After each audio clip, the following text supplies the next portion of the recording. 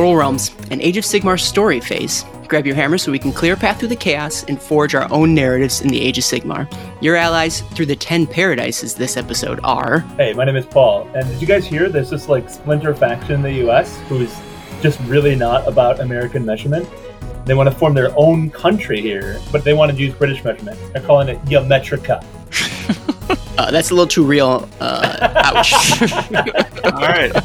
I'm Josh, and I'm ready to climb the Technian ladder to illumination. Hey, I'm Paven.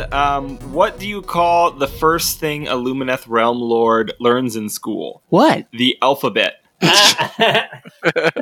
And I'm Aaron, and I'm so bright, my dad calls me son. In this episode, we cover the lore of the Lumineth Realm Lord's Battletome, and get ready to hear a whole lot of condescension, self-aggrandizing, and emotional suppression. And then if we have time after all that, we'll talk about those high elves. Hey, how are you guys tonight, my gentle elves? How are you doing? I feel great. You sound great. Doing fantastic. You sound fantastic. Top it, Paven. Pretty good. Oh, Wrong direction. Oh, okay. You sound better than pretty good. I am glad to hear it. Guys, we're back.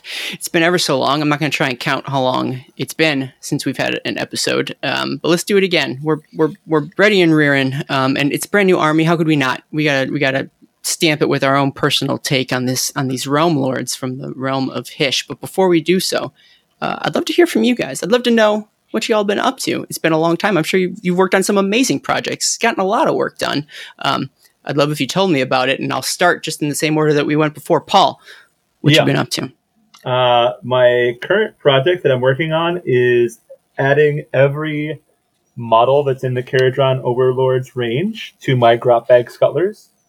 So I'm in the midst of painting an Ironclad, the Underworld's Warband, and the new Endrinier with the balloon, and all kinds of stuff. So I'm having a great time painting those up to match the rest of my Grot Bag Scuttlers. So it's been a good time. Right on. I had a great time hearing you talk about it. Well, thank you. Fantastic. Hey, Josh. Josh, what you been doing? Let's see. In the interim, I've worked on some additional Warcry terrain for my custom board at the end of our last Dogs of Warcry season. So just got to get that painted up, and then eventually, hopefully, Paven and I will get a game on it and try it out. Done a little bit of Age of Sigmar as well, with Ben helping him playtest a Cities of Sigmar force that he's putting together. So that's been a lot of fun. Nice. Awesome. Very cool. Well, I was going to make fun of you about the 40K thing, but you didn't bring it up, so I'm not going to bring it up. Never mind. Paven, please tell me what you've been doing. 40K mostly? You son of a... Well, Get out of I got on you told me to, we got on the 9th edition hype train, and so I added to my Crafts World Eldar Force. I'm feeling pretty good about those additions. I'm hoping to break my record of 4 40K games this edition.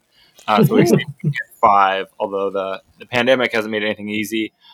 Me and Josh are also working on we've recorded the first episodes of the Dogs of Warcry, so that'll have been out, or it's pretty late by the time this comes out. Actually, it's going to be a race. Let's see who gets out first. Ooh.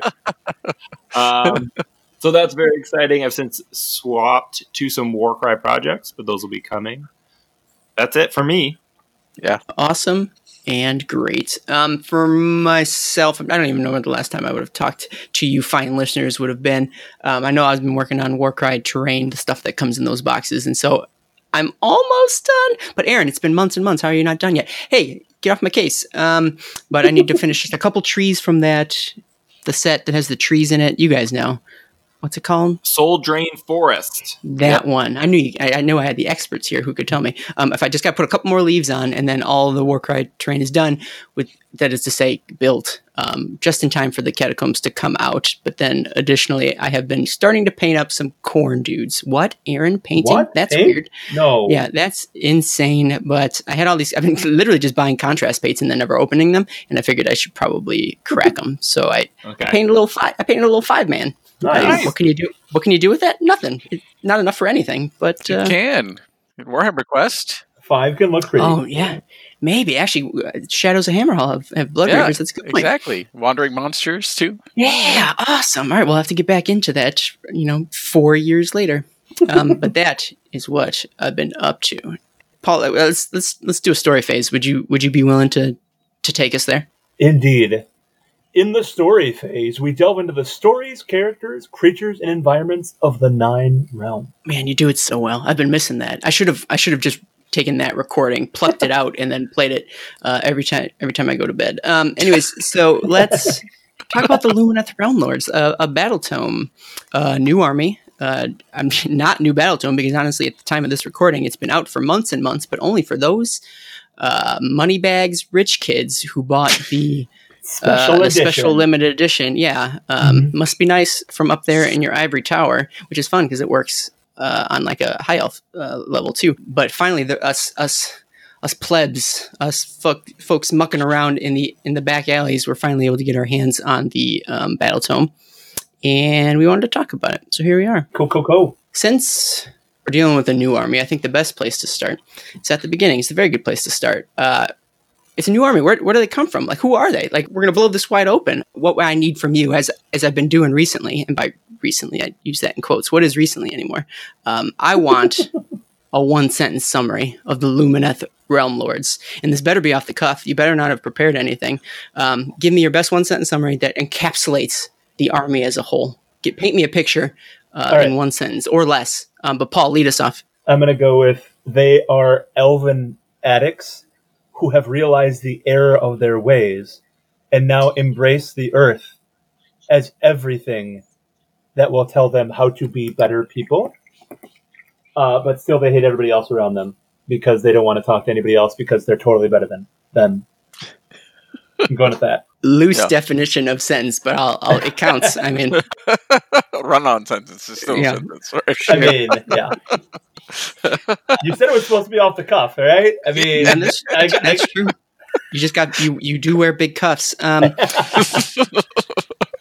Josh, would you be so kind as to give me your version of a 1-sentence summary of the Realm Lords? Definitely. So my impression was they're high elves, but with definitely have an Eastern philosophical bent, and pulling from all sorts of areas: Tibetan, Shinto, Buddhism, Tao, and I thought that was really interesting. So I thought that was really I suppose that could be separated by a comma. Okay, that's fine. Still one semicolon even. Oh man, that's everyone's get out of jail free card. That semicolon. You can do a lot of work with that. Paven, do you have a 1-sentence summary for us? Okay, yeah, I'm going to do it live. Here we go. We'll do it live. Worked well for me. All right, don't start the clock. Pretty much the old high elves, but this time they got animal elemental friends. Period. Sure, period. End of sentence. It's concise, succinct, persuasive. I liked it. I loved it. And since I'm the one who's asking the question, I don't have to give a sentence. Next, let's jump into the origin. Can I put an aside in here quick? Which side? My side. I want to lay this out here. So 2 years ago, in the scrying phase, I predicted Geomancer halflings. Yes. And lo and behold, what is this army? But Geomancer... Not that.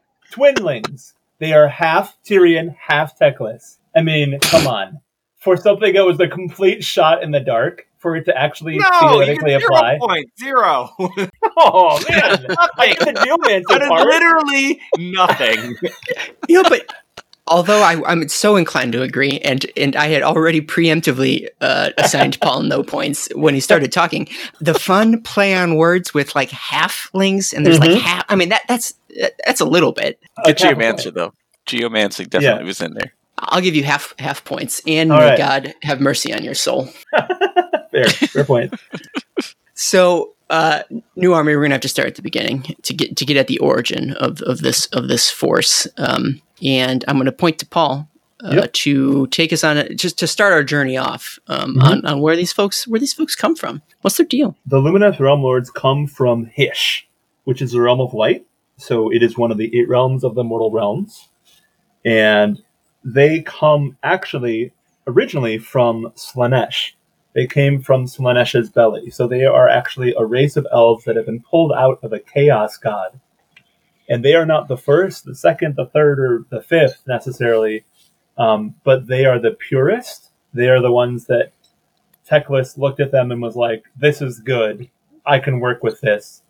And they form themselves into this just massive civilization of enlightenment and understanding.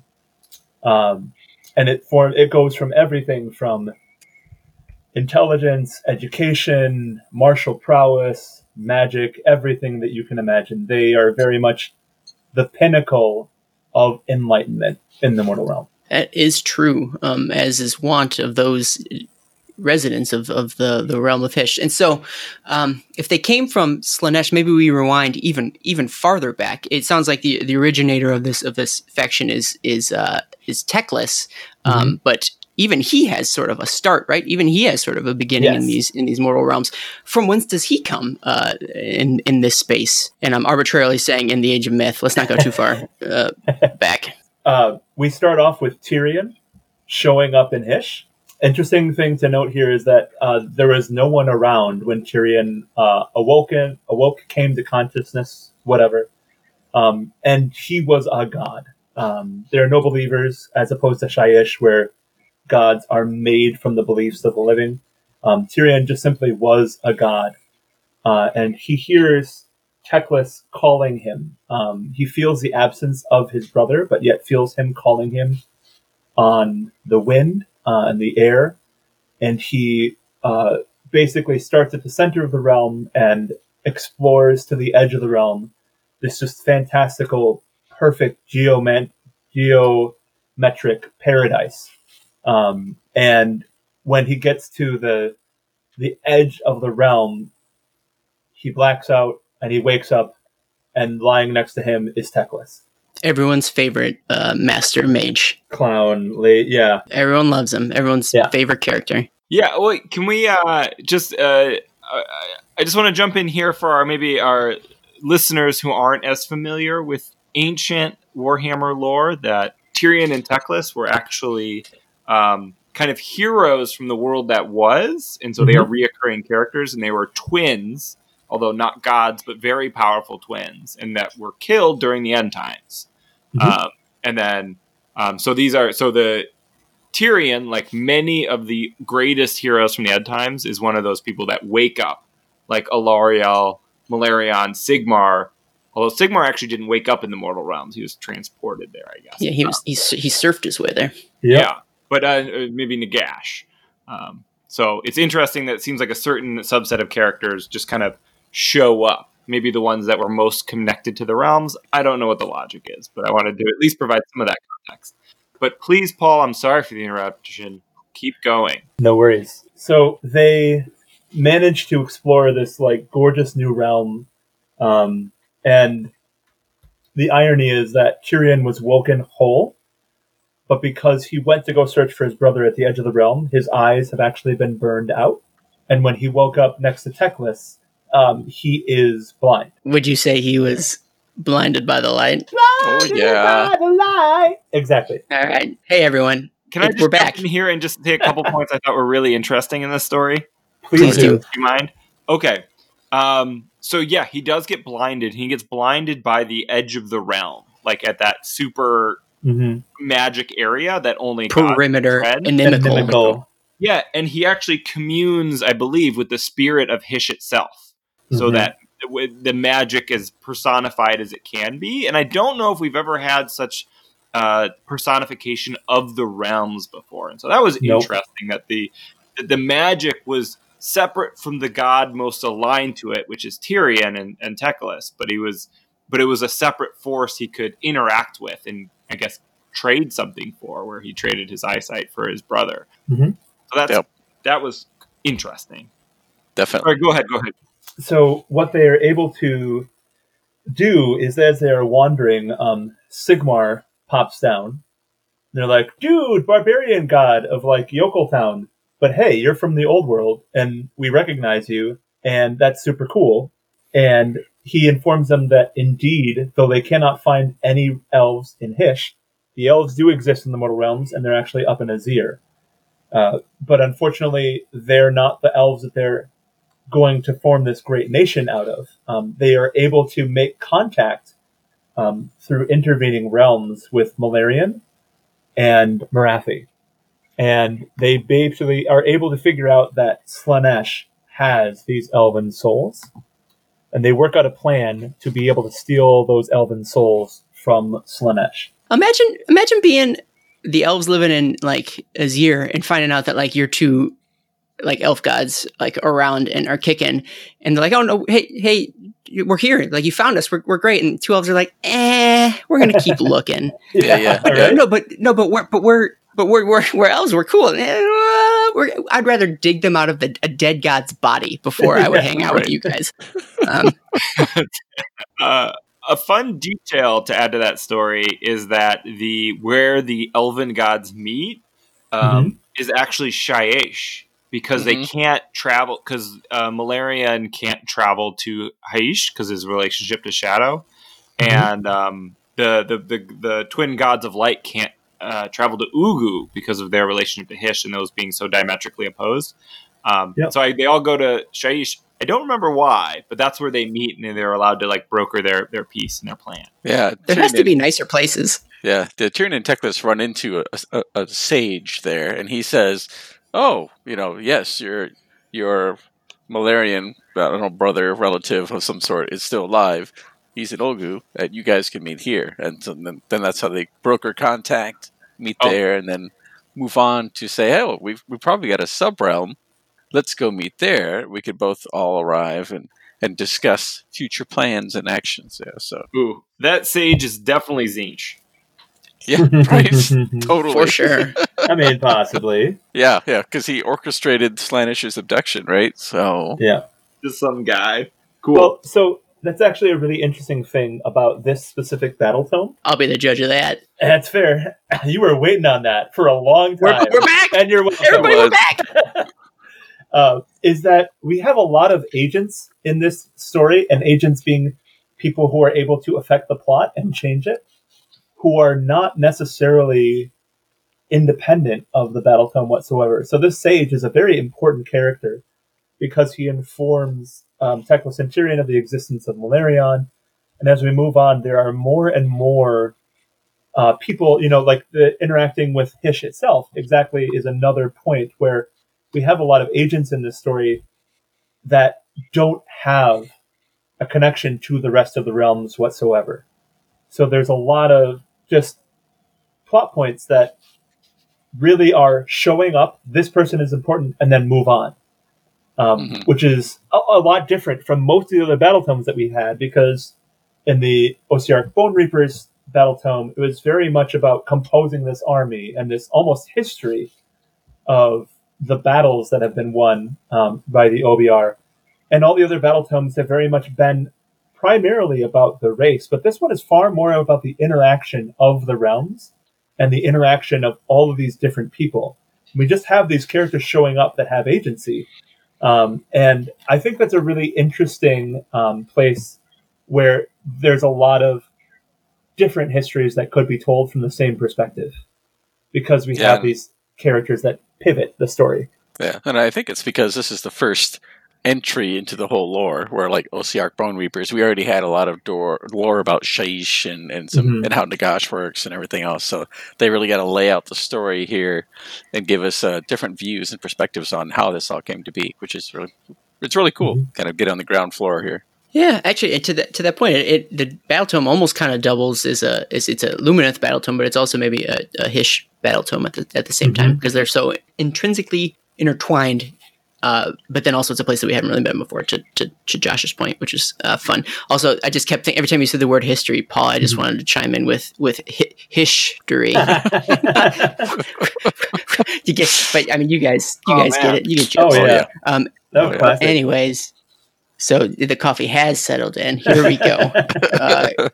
Hold on tight. So, I think it's interesting, and you guys can be the judge of that. That this is yet another Battletome or a information delivery mechanism that is going to talk about what basically had happened with the jailing of Slaanesh. And I think we've on this show have talked about it a couple times now, right? Because it's been brought up in the Slaanesh Battletome and Wrath of the Everchosen and the Deepkin Battletome. So it's been talked about a lot. And one of my questions I'm going to pose to you guys is, did we learn anything new in this Battletome about the event of the luring and jailing of Slaanesh in the Hidden Gloaming? Yeah, I feel we did. There's a section in the lore where it talks about Malarian seducing or taking some mages that learned some of the shadow magic while he was helping Sigmar build some things, like the gladiatorial arena. And how that he uses those mages to help construct these chains of shadow and light to hold Slaanesh. So I thought that was an interesting point that I hadn't seen before. Yeah, there is also a very interesting note where it says that in order to correctly retrieve these souls, Malarian and Marathi are in Olgu, and Tyrion and Teclis are in Hish, but they have to extract the souls at the same time. So, number one, it says that there is some form of communication or planning that is necessary even for just the extracting of the souls. But number two, it has to be a one-on-one exchange, right? If Olgu gets an elf soul or 5 souls, then Hish must also get the same amount of souls. So the other main theme that keeps going on in this book is this idea of twins. So we have the twinning of Teclis and Tyrion, but we also have the twinning of the twins with the mother and son of Marathi and Malarion. And also, of course, Olgu and Hish. So twinning and communing with another person is an immensely powerful theme throughout the whole book. Hashtag twinning. I get it. It hadn't really occurred to me that like it's like the siblings on the one side and then like the mother-son relationship. So very equal and opposite, like sort of not opposite, but like familial relationships on either side. And I remember it must have been the Daughters Battletome, but where they talked about how Marathi was taking more than her fair share, and that was just sort of glossed over, like, oh, she's disrupting the balance. But I think this really maybe highlights or clarifies that like the balance is specific and necessary, and literally a 1-to-1 like balance. And so just the sheer, if she took one extra one, it would have been enough to throw off the equation. And I think we know that's led to a chain breaking. Is that true, or it's just speculated that it's going to? Well, or it means weaken in the process in some way. It's definitely been a weekend. Yeah, destabling Slaanesh so he's like more sensible because he's closer to Ugu because they've taken more from Ugu. Gotcha. And so that was supposedly destabilizing. I just want to mention 2 points. One is that, I don't know, this one's irrelevant, but that Tyrion and Teclis are actually related to Malarian. He's their like uncle from way, way, way back. So it's all families with the elves.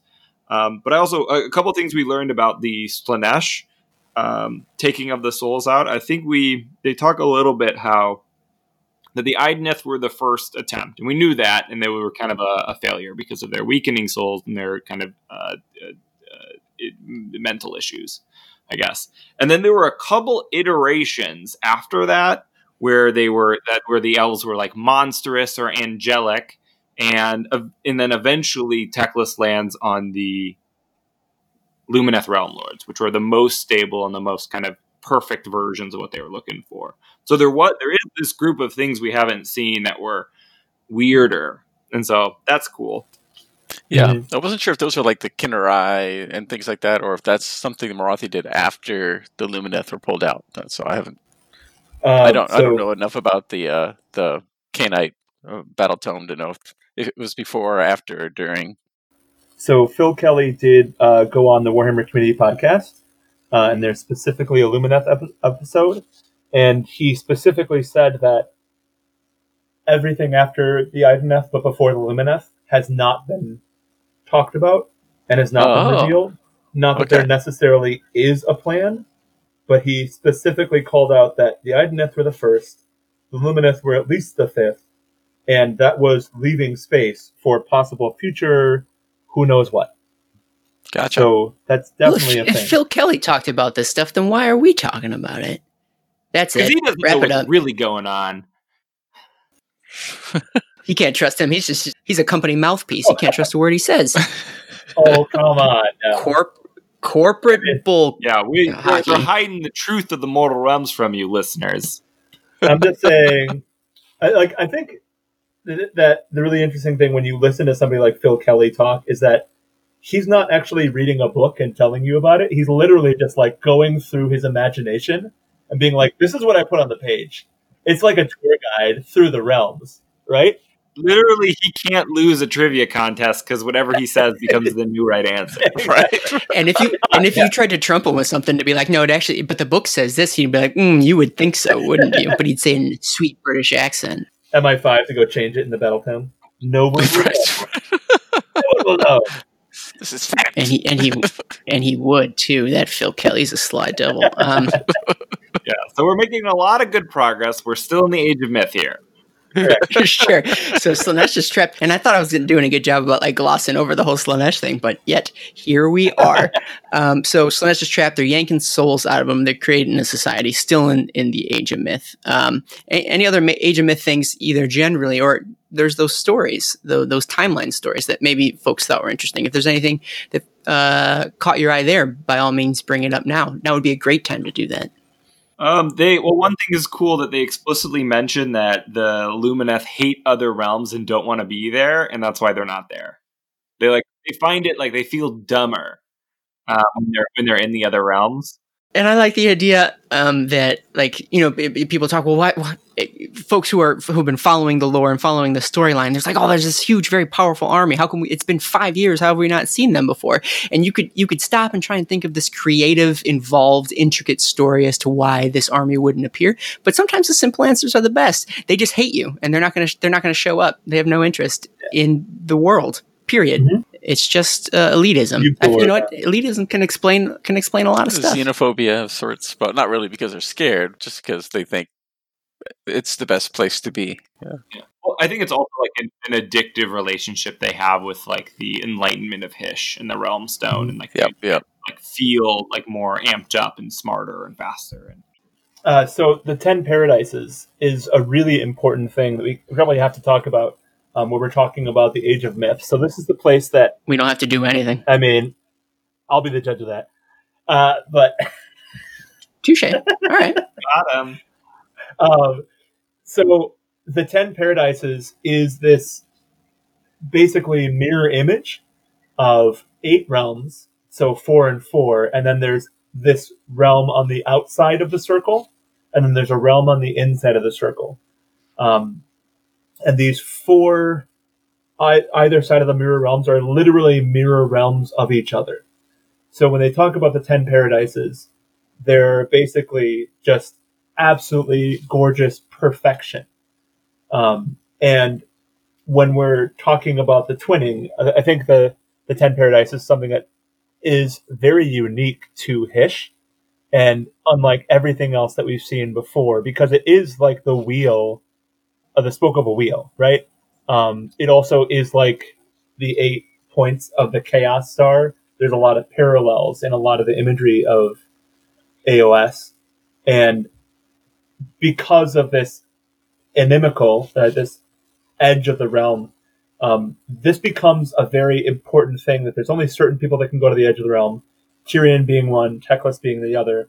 But then as we come into the center, not only is it where it's safer to live, but it's the only place where people other than elves actually live in Hysh.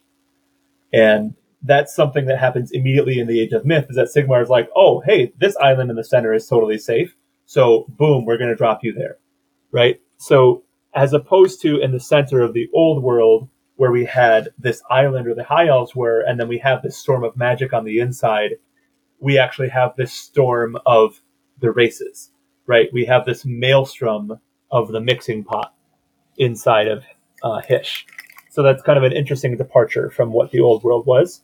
And I think that starts to define who the Lumineth Realm Lords become, because so many people don't even want to go to that island, right? So many of the elves are just like, I don't even want to talk to them or be around them because they are so below me. That's how I feel like when I come on this podcast. So guys, we're in the Age of Myth. How do we get out of it?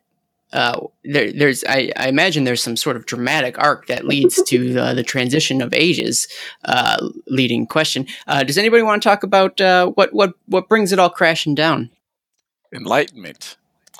Obviously, as it always does. Obviously. Let's keep them dumb. The only catch with perfection, and I think they play with the luminary, the terminology throughout the whole Battletome, which is fun. Is they say everything was so perfect, so enlightened that they were all blinded to the faults. That they were so focused on being perfect, getting rid of their emotions with Aether Quartz, and being better than everybody else, and not really dealing with emotions, but just getting rid of them through the Aether Quartz. And then so tensions started to rise where people started to become jealous or wanted more power, and they created these objects and magical weapons that, we're never going to use this. We just wanted to make something so powerful that we could show that we could do it. And then there started to be accusations about, his great climb up the ladder is sponsored by demons. He's gotten demonic influence, and so people started throwing accusations around and started sabotaging each other, and then insults were becoming openly thrown at each other, and then the battles, people started throwing weapons and attacking each other and destroying cities and continents with words, and this massive magical damage opened up rifts in reality and warped reality in so many different places that chaos was able to come flooding in. Slaanesh in particular, demons and things like that, came flooding in to wreak havoc on what was left. Yeah, it's wild. And so they call this whole event or time frame the Spirefall, right? So they've reached such heights and it has all come crashing down. I like this part, I guess, in that I was wondering how they were going to integrate the Age of Chaos into Hysh. So we kind of know the Age of Chaos general story as it sort of pertains to the rest of the mortal realms and sort of how it affected each realm and how it affected each god. And each realm sort of had their own unique challenges, and so it's neat to see this brand of Age of Chaos sort of appearing in Hysh, in that it all sort of worked or coincided with the larger efforts of those chaos gods at the same time. So I had always kind of wondered what it looked like or how it would work here, and now we know. I just want to throw out that it was really the elves' fault. Kind of for the other realms, chaos kind of wormed its way in and then slowly gained momentum and took over, with gods picking up particular realms. But really, the elves really destroyed themselves. There was a little bit of whispers, and then chaos eventually got in, but they really just tore themselves apart in kind of a all against all civil war, where they just destroyed their own society from the inside out. So that was cool. Yeah, I think that was a cool kind of twist on it, where it was just the other realms were losing a war, and Hysh just imploded. Yeah, and harkens back to a civil war from the world that was too. Yeah, I mean it's uniquely an elven sort of process or problem. Being big dummies. Josh, you had mentioned Aether Quartz, and so Aether Quartz is basically the realm stone of Hysh. But it's an interesting thing because it's not just laying around. Aether Quartz actually has to be created by magic. So the realm stone of Hysh is actually this light. And Teclis, I think, was the first one to actually catch it. But then even when you catch it and you form it, it has to be prepared correctly. Otherwise, there's some possible repercussions for not making it correctly. And so this realm stone has a particular quality where that's where this enlightenment comes from, not only from the actual light of the realm itself, but people can burn this Aether Quartz in order to increase their intelligence, increase their abilities. And the Aether Quartz consumes part of their emotion, part of their, for lack of a better word, humanity.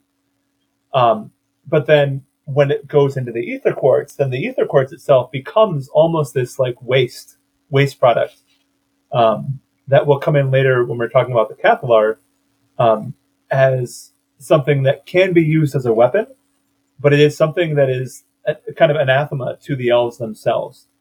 And while it does drain the vast majority of their emotion, it doesn't drain it of all of it.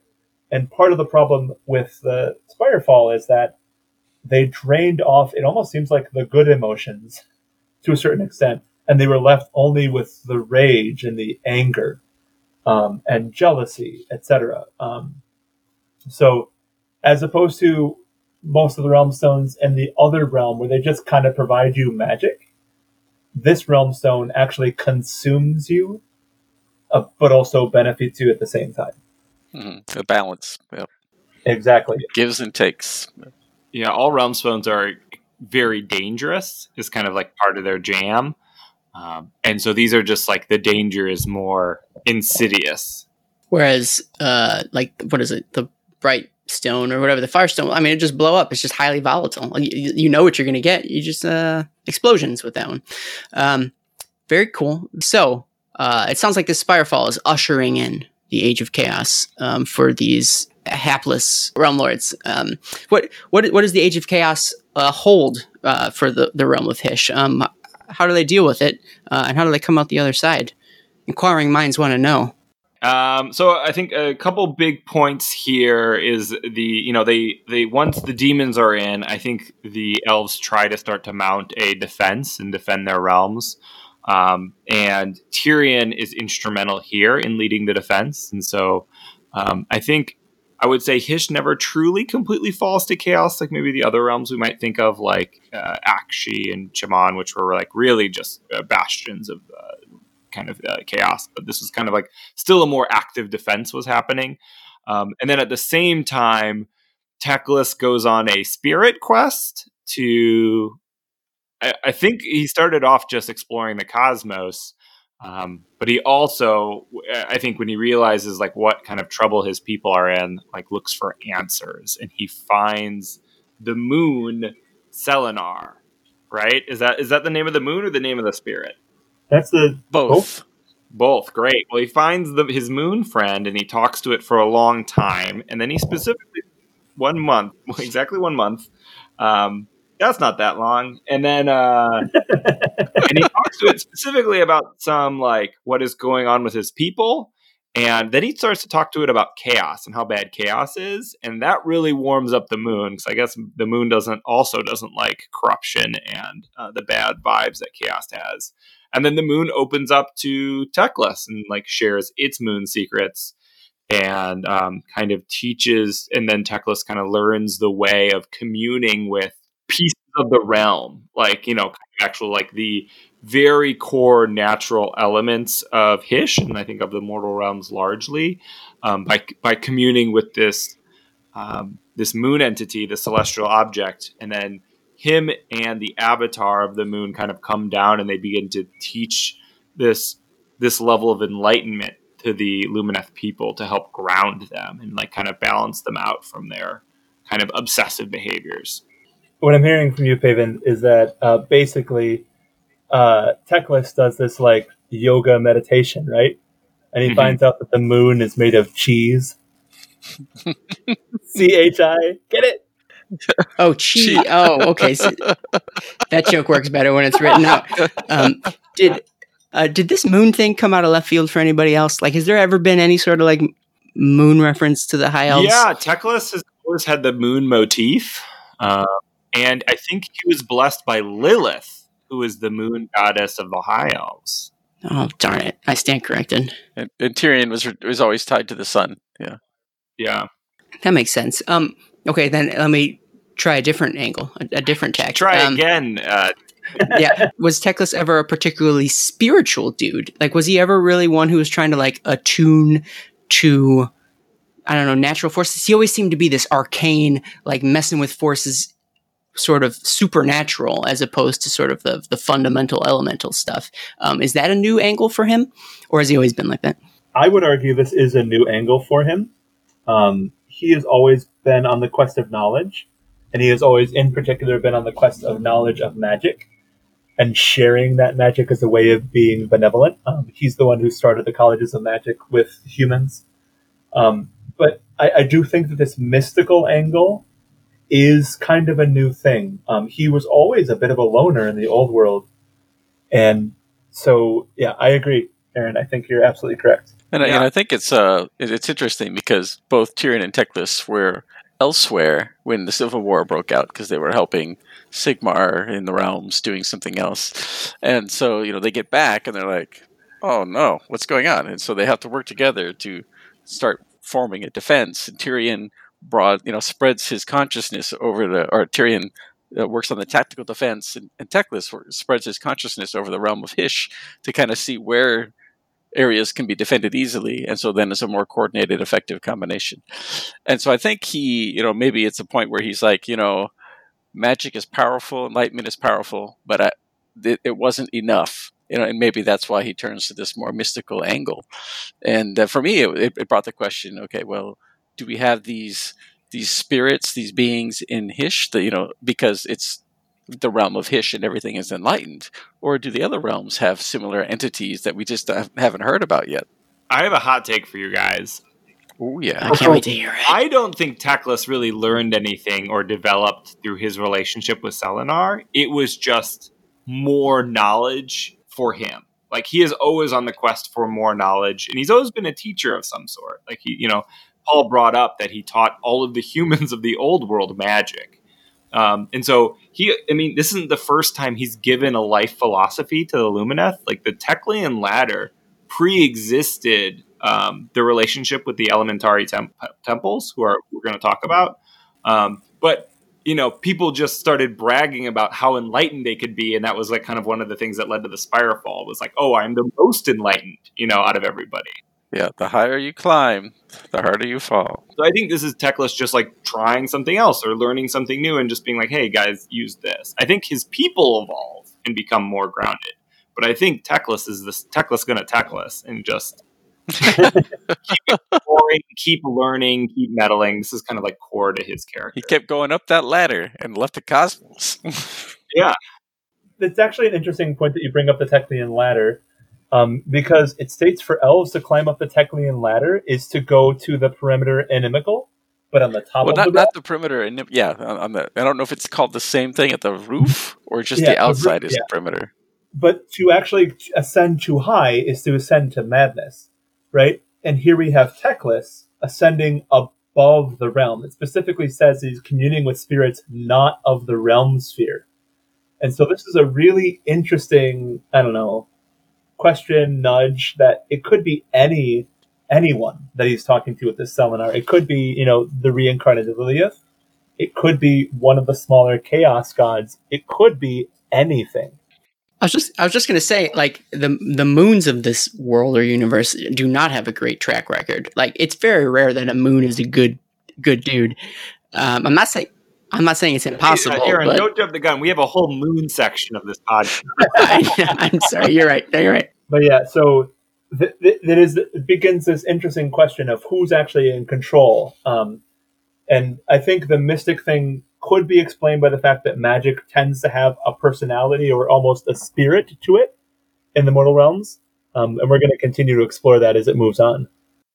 Yeah, it does talk about Selenar having a twin aspect too, where he's the twin to the son of the realm, and Teclis, since he's a twin, they found a bond in that sense. Wait a minute. He's not the twin to the sun. There is no sun. Hish is the sun. No. Hish is the sun to Selenar. He's the moon, the true moon of Hish. I thought there was another. So it describes it as being a twinning. There are more than one moon. Yep. Selenar is called the true moon, but there are other moons of Hish. Exactly. Well, if I was wrong, I stand corrected. Age of moons. There's too many moons. All right. Anyways, so it sounds like the twin gods come back to help their realm survive the Age of Chaos. Tyrion's coming back kicking butt, but then Teclis is coming back with this newfound knowledge that he has, and he's imparting it to his servants. Yeah. Tell me about how that manifests itself. In the citizens of Hish. Well, I just wanted to draw a correlation, and it's been drawn in other places on the internet, how there's a lot of Eldari type lore from 40k in the new elves, Lumineth, where they've had this fall, but in the case of 40k, the Eldar are still descending in their fall. Here, the Lumineth are found a new path, or several paths, and are coming back up. So they successfully made it to reforged themselves, and now are becoming something different. So, but there are some nice correlations there. I want to know about what the something different is. Expand on that. So I would go with Teclis comes back with what's called a Lunasphinx. So Selenar takes the shape of this winged leonine creation, but with a mask on it. And this is the embodiment of Selenar upon the battlefield. But the other interesting thing is that what actually starts to turn the tide is that they start cauterizing these elven runes into Hysh itself in order to seal Hysh from chaos. So, one of you guys want to elaborate on that? Yeah, sure. So it kind of goes back to this geomancy where they have this, because Hysh, and again, whether it correlates to other realms or not, Hysh seems to be this very living surface world where, there are these spirits within it. It itself is alive. And so they talk about the corruption of chaos causing dissolution of the land, where the land is starting to fall apart or break apart. And so they use geomancy to burn these runes miles long into the surface of that area to stabilize it. And this continues to be a theme throughout the Battletome and their purpose as they go forward. But even the maps in the Battletome itself show certain continents, and they show these gigantic runes that have been burned into the surface to stabilize the world. So that's a tool that they have, and a very powerful and potent tool. But how does the race evolve? How does the people, how do they develop with this newfound knowledge? Well, Aaron, I think you're getting at is that one of the things that Teclis brings back is the ability to commune with the spirits of the land. And through this, I think through trial and error and a lot of meditation and a lot of kind of apologizing to the land they ravaged and destroyed, the first elves start the elementary temples. And I think it was the elves trying to commune with the mountains of the realms that are the first non-Teclis entity to actually get a response from the land, and they do it through kind of sacrifice, self-denial, self-sacrifice, kind of fealty to the land, and saying like, "Hey, we are here to serve you," and kind of the exact opposite of pride, in like a humility that they gain, and they are able to bond with the elements and learn from them, and they use that to kind of balance out their society and their psyche by putting themselves beneath something. And so the temples, the main temples they found are the temples of the river, the mountain, the wind, and the zenith. That's exactly what I wanted. Good job. Just fishing. I'm just fishing over here. So they've developed these new ways of thinking, new ways of approaching, I guess, in a way, ways of waging warfare, right? Like making use of their newfound allies in the very setting in which they live to fight back these forces of chaos. And spoiler alert, they kind of do a good job, right? By no means is it ever a complete victory. Like they'll always be fighting chaos, but like once they're able to harness these newfound powers and these newfound approaches, mentalities, they're able to really do a fairly good job of clearing out certain important areas in the realm of Hysh. Again, like it's not completely scoured of chaos. In fact, I think there's still plenty of other chaos controlled areas in this realm, but they've done a good job of securing footholds in their realm and starting to retake their homelands back, which is important. Yeah, it's really in kind of a direct conflict with it's very different from how the other realms were presented, especially at the beginning of the IP Age of Sigmar. Where Akshi was just real bad shape, right? Like there was like a few uncorrupted humans just kind of always sprinting away from death.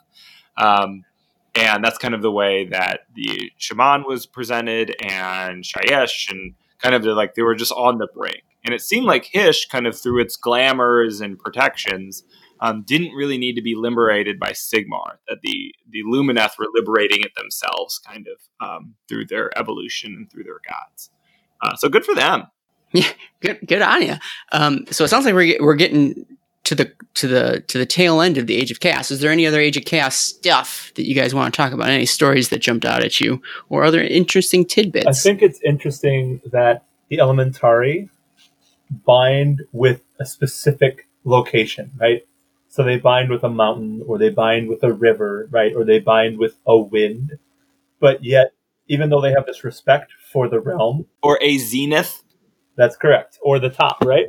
Even though they have this respect for the realm, and This is my top, not your Exactly. top, my top. they don't have the respect for the realm in general because they brand it, right?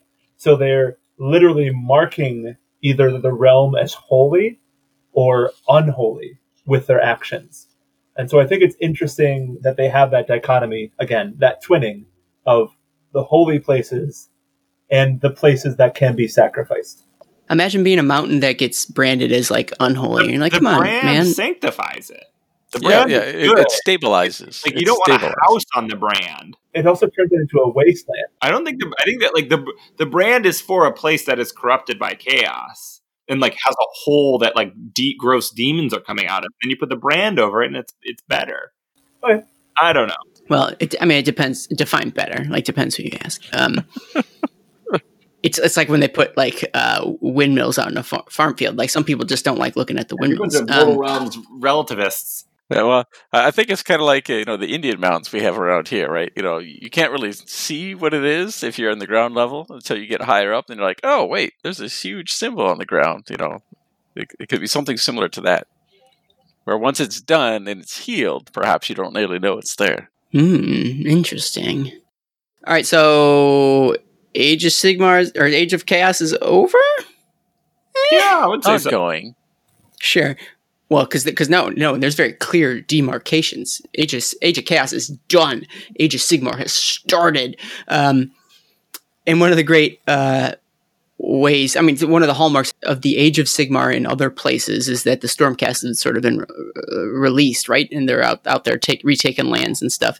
And Sigmar has the great idea. He's like, oh, maybe I'll send some dudes over to Hish. Like, it looks like they could use a hand. And the Stormcast roll up, and the Lumineth are like, nah, we've got this. In fact, you know what? I don't like the way you look. And they almost come to blows until they come to an understanding, and then they end up fighting together. But it's almost like, you're a little superfluous to this issue. Like, we don't necessarily need you. But then, of course, they do, because they're the poster boys of the Age of Sigmar. But still, it goes to show that the Lumineth do sort of seem to have the issue in hand at the very least in their realm. I thought that was I was just going to say, adding to that story, I thought it was funny because they essentially, the Stormcasters, is saying, there's some demons, let us through, we need to go fight them. And the Lumineth say, no, we're not going to let you pass. They don't degrade themselves low enough to explain why. They just eventually wait. And then there's avalanches coming down that are controlled, by the Elementari. And then the Stormcast are like, oh, okay, well, now we can work together and we'll go fight. So they couldn't even be bothered to explain why they should wait. They just said, no, do not pass. Yeah, I mean, they're faced with, like, holy lightning men. And even then, they're like, nah, you guys are kind of dumb. Like, not interested. Well, it also was the chamber that Sigmar chose to send, because he sent the Astral Templars, right, which are literally the most barbaric of the storm. It's like, you are the smartest, coolest, most intelligent people ever. Here, I'm going to send you some barbarian Stormcast to help you out. So maybe he was trying to smarten him up. Like, maybe he was trying to, like, you could use some time in Hish. Paul, I'm going to have to actually here, but actually it's the Tempest Lords that he sends. Oh, fail. So the aristocrats of the storm, whatever the Stormcast. Here's the deal, Paven. Whenever Paul just makes something up whole cloth, you just gotta let him go. I like this dichotomy, this balance. Oh yeah, Paul, we're twins. I'm the idiot one. You're the smart one. This is all great. I like it. You see, there's an ongoing game where our listeners have to identify the made-up nonsense that Paul has. I've destroyed Mortal Realms drinking game. But now I'm looking up the Tempest Lords. Yeah, they are recruited from dynasties of warrior aristocrats that are accustomed to rulership. Cool. Anyways, so Age of Sigmar, we're finally sort of in the present. What does the Age of Sigmar bring for our plucky band of elves? Business as usual? I mean, kind of in some ways. Yeah. Overall, it's just the kind of the forever war that is Warhammer, and it's just mostly just stories of like cool things that happened during those battles. Well, one of the stories I thought was cool is you have it noted here is an arrow in a gale, where it talks about how one of the wind spirits, elementari, manifests itself to take down this powerful demon. So it was a neat representation where, again, some of these elemental creatures can manifest physically and contribute. Don't necessarily have to work through or be summoned by the elementari temples or casters, so to speak. Yeah, and if I'm going to jump on, well, they were fighting specifically a flying, flock of the Zinchian flyers. What are they called again? I forget, but the screamers. Yes, Yeah, it was like a screamers. flock of screamers, and then the The twins, scribes. the blue scribes riding, and they were specifically fighting against that, which is like a cool visual. But what I really liked about the story is it kind of teased miniatures that don't exist. So we haven't talked about this, but there's 4 elementary temples mentioned in the book, and we only have miniatures for one of them, which is the mountain temple. And so this was actually a prose description of what a wind avatar would look like, and they said it was fox-faced and covered in ribbons and flew through the air and used a large bow, which sounds like a really cool model. And there's also, I think, long-limbed riding beasts. Ooh. Yep. And I also see a quote here as cloud riding mages of the temples. So I don't know if that's a teaser of things to come, but I always like kind of like when there's gaps that we can start filling out. So that's one of them. Yeah. Well, and my favorite story from the Age of Sigmar was actually the Battle of the Simulacra. So we'll get in a little bit into the realm or the Iliatha, but suffice to say that there are Lumineth realm lords that are able to clone themselves, but they're still who they are, and they have this connection. So the Battle of the Simulacra is basically this hole opens up where just a monstrous amount of flamers come through, and as they are fighting off the flamers, they realize that they are regenerating in the realm of chaos. And so what they do is they send in one of the clones, or one of the 2 sets of clones, multiple of them, to fight one in the realm of chaos and one in the realm of Hysh, so that when the realm of Hysh kills one, the actual realm of chaos twin can see exactly which one was killed, and then can kill that exact same one, and that breaks the spell. So they end up winning the battle, but unfortunately, one of the clones is still trapped in the realm of chaos and cannot escape. And because they are linked, because they are clones, we have this one who theoretically is going to go insane, along with the one that is in Hysh and completely sane and completely safe. So there's a really interesting question as to what's going to happen with those clones. As we all know, in real life twins, that whenever one feels, the other is going to feel automatically. So, like, that is a very terrible existence for the clone that's still on the Hysh side. Yeah, everyone knows that. Yeah, I was going to say that it from the reading, it didn't really sound like they were physical clones per se, but their souls were bound, like they were twin souls, but different bodies, different parents, so to speak, which I thought was interesting. But as a result of a lot of the cloning magic and technologies that particular realm practiced in the Age of Myth. Would you say that they were soul bound? Ooh. Yeah, that was a delightful story. Is this, remind me, is this the one where there's the shadow demons? The Gift of Sayar is the shadow demons, yep. So, I mean, we have to talk about it, right? Take it away. There's this Gift of Sayar, where I don't even remember the point of the story because I was so distracted by the reveal, but there was some... Okay, so a delegation goes to Ulgu for some reason, diplomatic mission, and they have a really kind of VIP, which is a well-liked master of the elementary temple of the Zenith, who's not answering his pager anymore. Yeah, his magical summons, and they're like, oh, this is real bad news, because this guy, if he ever gets into trouble, he just pops into the sky. Like, he literally turns into a beam of light and then waits for it to be over. And yeah, like, who would have messed this guy up? And so they send people after him. And is this where you want to take it away, Aaron? Well, it turns out, or that the folks who chase him down, or they were beset by a number of shadow demons in the employ or control of Malarion. There's so much to unpack there. First of all, what's a shadow demon? Second of all, what's Malarion's deal? Like, up until this point, he's been relatively cool. What is he doing attacking people for? Especially a diplomatic delegation. Like, of all folks, why would he's swinging at them? What is the story here? And what does a shadow demon look like? Actually, more importantly, what is a shadow demon? Well, the shadow demon and shadow kin are the creatures that Malarion first encountered when it came to Ulgu. And he learned the ways of shadow by, manifesting himself, but also interacting with them. So I didn't know that tidbit, but I had to put the book down when that happened, and take a screenshot of it and share it to everybody I knew. Is what's the story there? So one of the best parts of these Battletomes, right, is where they give you a glimpse of the future. I'm talking about like that wind elemental. Like, that's one example of things that we don't know, but could possibly exist. These shadow demons are another. Yeah, and I thought it was interesting too, is when he gets rescued, he decides not to make a big deal of it because they want to maintain relations, don't want to create a diplomatic incident. So there's a lot of political sub language going on in the background there, I think. Mm-hmm. Now, I'm trying to look and I'm failing to find which realm were they in when this ambush happened. They were in Ulgu.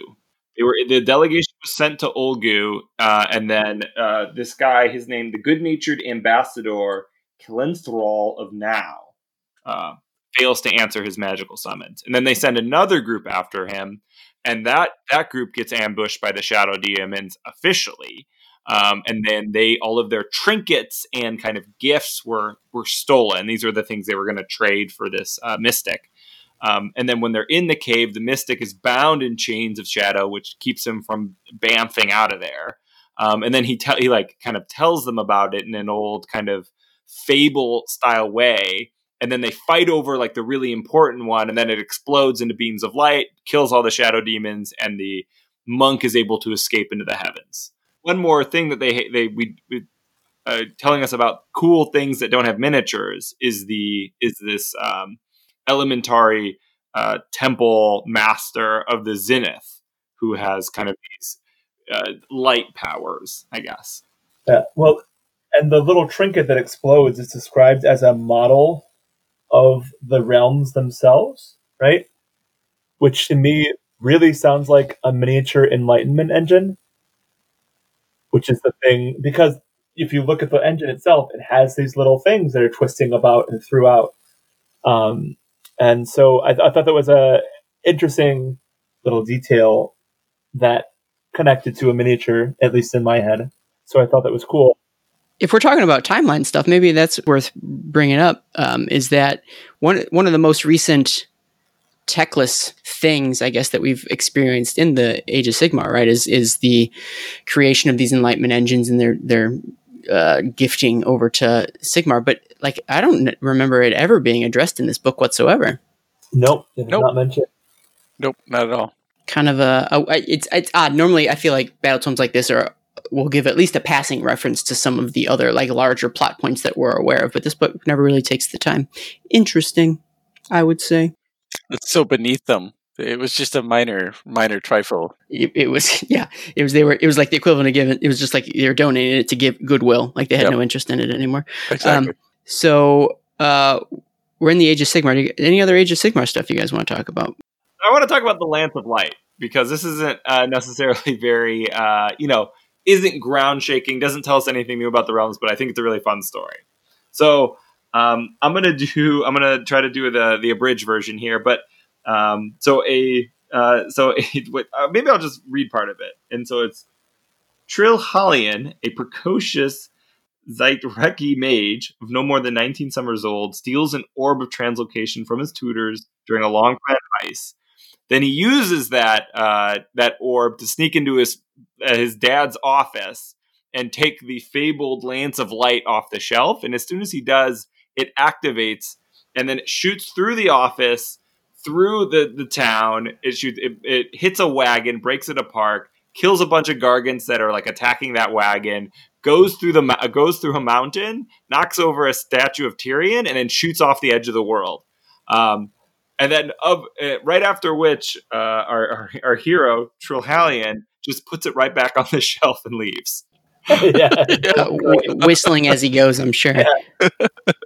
This was probably a story that was, to my mind, the most shared story, like on Twitter for a while. Was I mean, there's all sorts of little juicy lore tidbits, but yet this is the one that grabbed like the imagination of so many people. Because it's delightful. Yeah. How powerful that particular artifact was. Oh yeah, they're just hanging out in the study. Yeah, well, and despite the enlightenment of this race, like I mean, they still have adolescents or like immature like children, right? And they still do immature children stuff. So I don't care how fancy our elves are; they're still getting into trouble. That's right. Yeah, so it was a pleasure, and it's you love the humor that's peppered throughout, especially in what could be considered a pretty serious battle tome like this.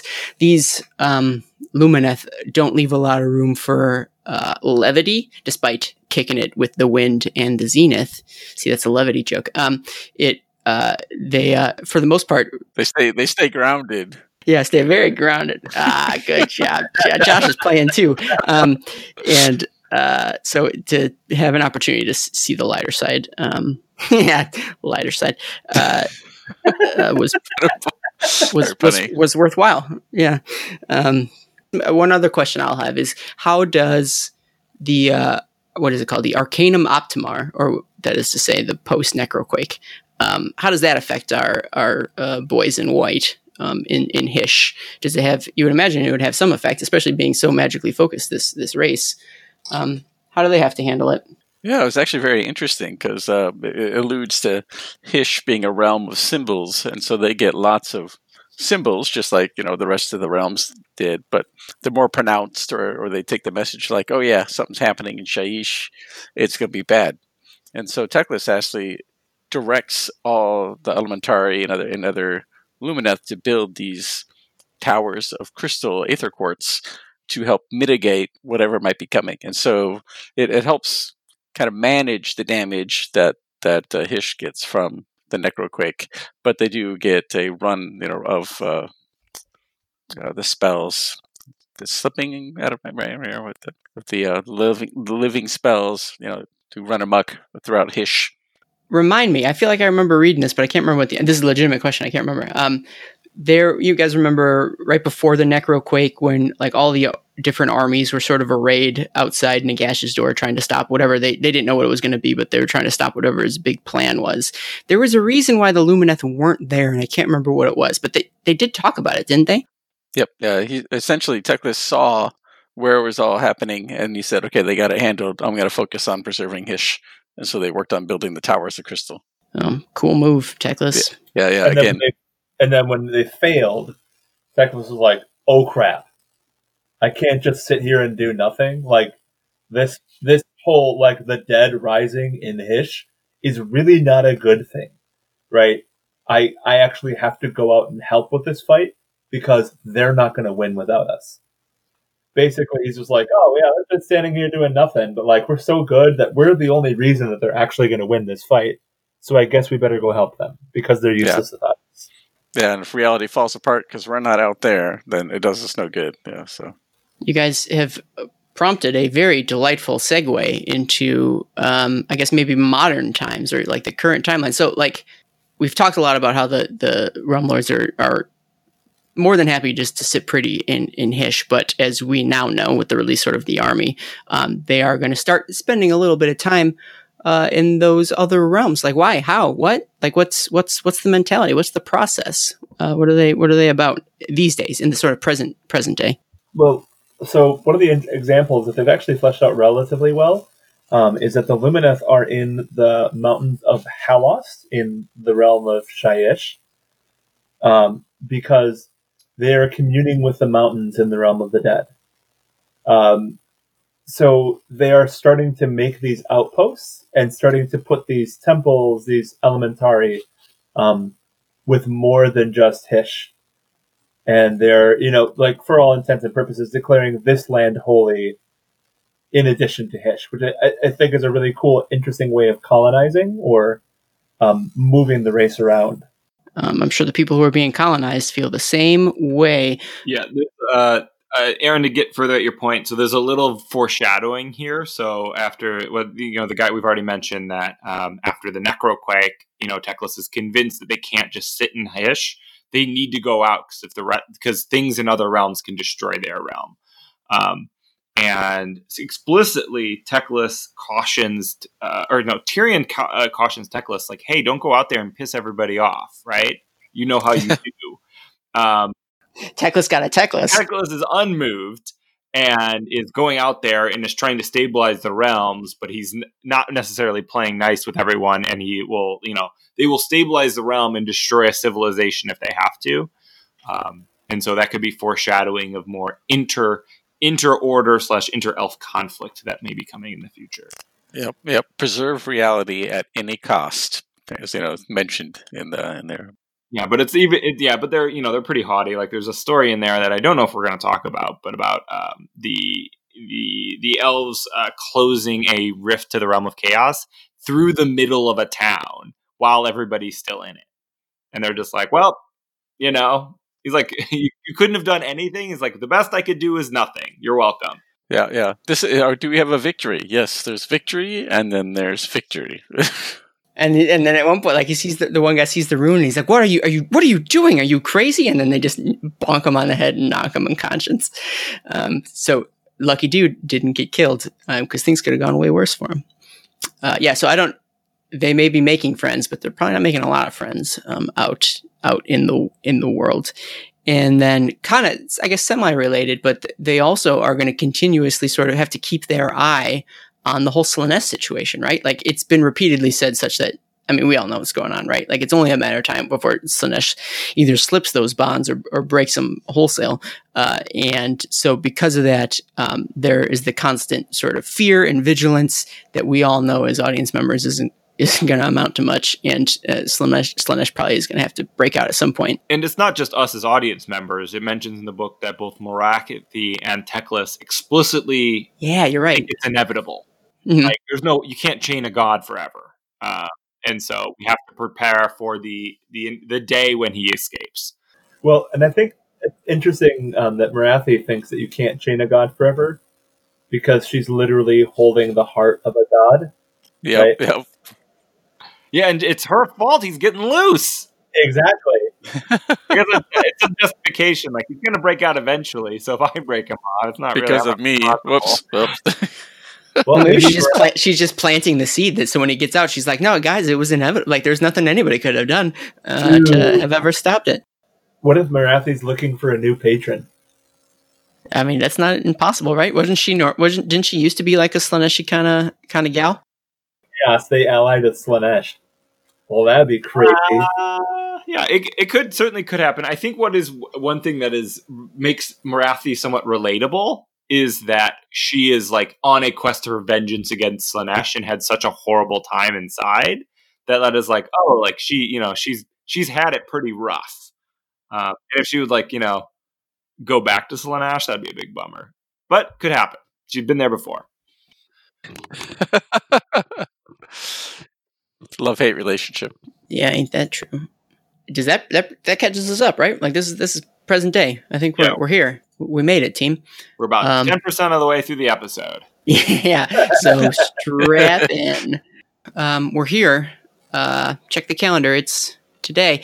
So maybe we talk about maybe a holistic visual impression of the army as it exists now. And maybe army is the term I want to use because they are now sort of been honed into a fighting force with their eye cast towards the realms at large. How are they organized these days? Like, what makes a Lumineth force? How do they work? I'm open to suggestions, input. Need input. I think a good place to start would be the Venari, right? Where Tyrion has organized society into this military force, right? And the Venari are basically like the backbone. Isn't there a term for, like, the Tyrion perspective on warfare that, like, even harken back to the Age of Myth? I think there is. Oh my god! I think maybe what you're thinking of. I wrote this down. The decree tyrannic. Ooh, yeah. What does that mean? It talks about it talks about, well, the Tyrion and Teclis having two different facets of the mirror, where Tyrion is very active, physical prowess, and doing things, where the Teclis side is very reflective, logical, and they spend a lot of time thinking and making decisions. And even the continents are divided in those two different perspectives. And so this first force that we see from the Lumineth is the Teclian side, where he has said, I need to do something. And so what we see are mainly, forces that are involved with, well, actually, no, they come from the different continents as well, some of the Tyrian continents, it looks like. But I think it's one perspective of the Lumineth forces, and we'll definitely see the mirror image or other facets of it as we delve further into the game and the history. So the Decree Tyrannic founds the Venari, which Paul talked about. And so there are a group of, I think, citizen soldiers, which is a thread from the old world and the old High Elves, where they also had a citizen levy with their kind of small numbers. So these are kind of like the baseline troops that are consistent across the nations. And so these are like pikemen and bowmen and cavalry, kind of in a very traditional kind of setup with a very kind of laid out martial, both way of making war, but kind of very orderly and defined, I guess, and not even that mystical. I mean, they are all magic because it's elves, but they're like, I don't know, very kind of traditional. With the exception of the fact that I think most, if not all of them, just glow, which kind of stands out. You can't just have your mundane dude with a spear, but that spear has to glow with the intensity of 1,000 suns kind of thing. But yeah, beyond that, they're dudes to stab and shoot and cut with, basically. And so that seems like that forms at least the backbone, or maybe some might call it the battle line of their army. These citizen soldiers, so the most numerous of their martial forces. But that's not all. That wouldn't be enough. They wouldn't be able to take back Kish if that's all they had available to them. They've got some secret weapons in their pocket. What else do they have in their arsenal? Oh, well, they've got the first look at Elementari. Obviously they have the 4 different divisions, and the first look we get are associated with the mountain, and the Alarith Stone Mage and the Stone Guard and the spirits of the mountain. So these are the Elementari, essentially a caster that supports the Stone Guard and can make them, influence them in battle. And the Stone Guard are slower, tougher, and described as being able to hit like the mountain and withstand, armies and, not move and that sort of thing. And part of that, the facet of the Elementari is the ability to create these magical avatars of, made from stone and sunstone and aether quartz and microcosma of that mountain to house the spirit of that mountain, so they could walk into battle alongside the Elementari. Yeah, so we kind of talked about this new way of thinking and doing things, and this is sort of the manifestation of that on the battlefield, the sort of evolving of the general populace. Are there any similarities or parallels in sort of Lumineth society that's sort of off the battlefield? That is to say, how did society sort of mirror that? How are they different now that we've sort of reached this enlightenment stage? Because like the faction isn't all fighters. Like how are the Lumineth different post like Spirefall and sort of this age of Sigmar? Well, they are not quite the ether quartz addicts that they were before. I think there's a general understanding that consuming ether quartz at the rate that they were does not lead to good things. And most of the Elementari in particular are about detachment from everything. So when you become an Elementari, you literally give up everything that you are in order to bind yourself to the mountain or bind yourself to the zenith, or, it is this intentional letting go. And so I think a lot of it just comes down to realizing that there's only so much that even intelligence and knowledge can actually benefit you, and you need to actually pursue everything else going on. And each of the great nations actually kind of has their own way of expressing what that intent is and how to live that out. So it's a fascinating division that's in the Lumineth Realm Lords.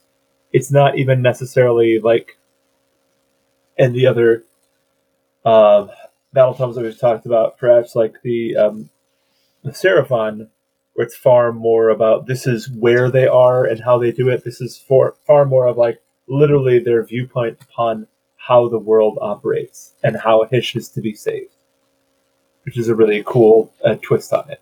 Yeah. I kind of wish they would spend more time on like, and maybe I just glossed over it, but like more time on just living now in Hysh. And I guess they still sort of talk about how like this attunement with the elements is sort of replaced or sort of works alongside their previous sort of Teklian ladder, like search for like greatness is just sort of a different type of greatness. And they maybe learn to temper some of their aspirations and introduce a bit of humility. I think we mentioned before. But I'd love to see how that translates into like day-to-day living, and like it left a lot of room, I think, and I hopefully we get to explore more of it in sort of the internal inter-society post-Civil War, and what that ends up looking like.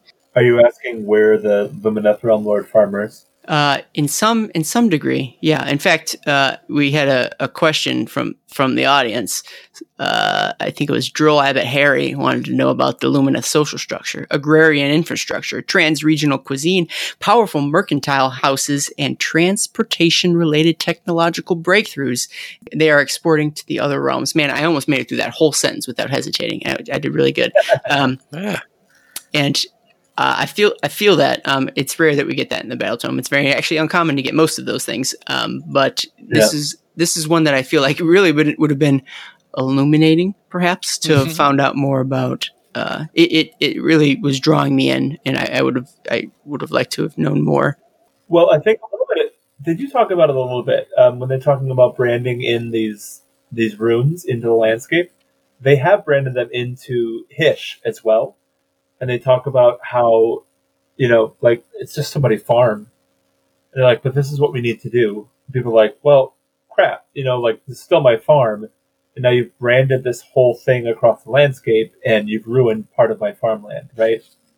So it is actually mentioned that this is a thing that they do. They do actually have farmers, which is amusing, but also useful towards the story.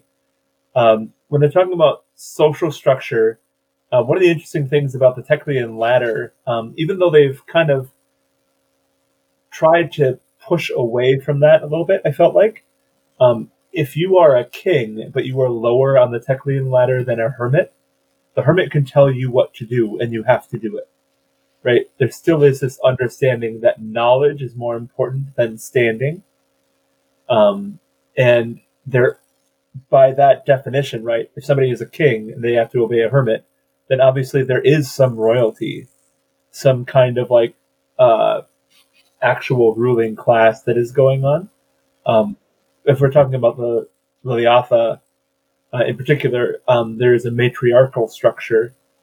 As far as trans-regional cuisine, I'm not 100% sure about what that is, and that's not explored. But the powerful mercantile houses, I think we'd have to actually talk about Syar quite a bit to kind of get where that is going, because they talk about making the most beautiful things and how they're at the height of fashion.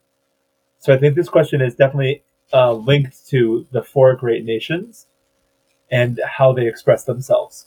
Even though the Teklian ladder is changed somewhat, they do indicate that there's this sort of structure of elementaries. So the river is the most abundant, so it has a little less influence than mountain, which is next, and then above that is wind, and then of course zenith at the top. There's the fewest elementary at zenith because it's so difficult to do, and so there's some sort of influence again, kind of in this ladder, top down. It doesn't tell us exactly what that is, but it does allude to it. The elemental power of top of peak.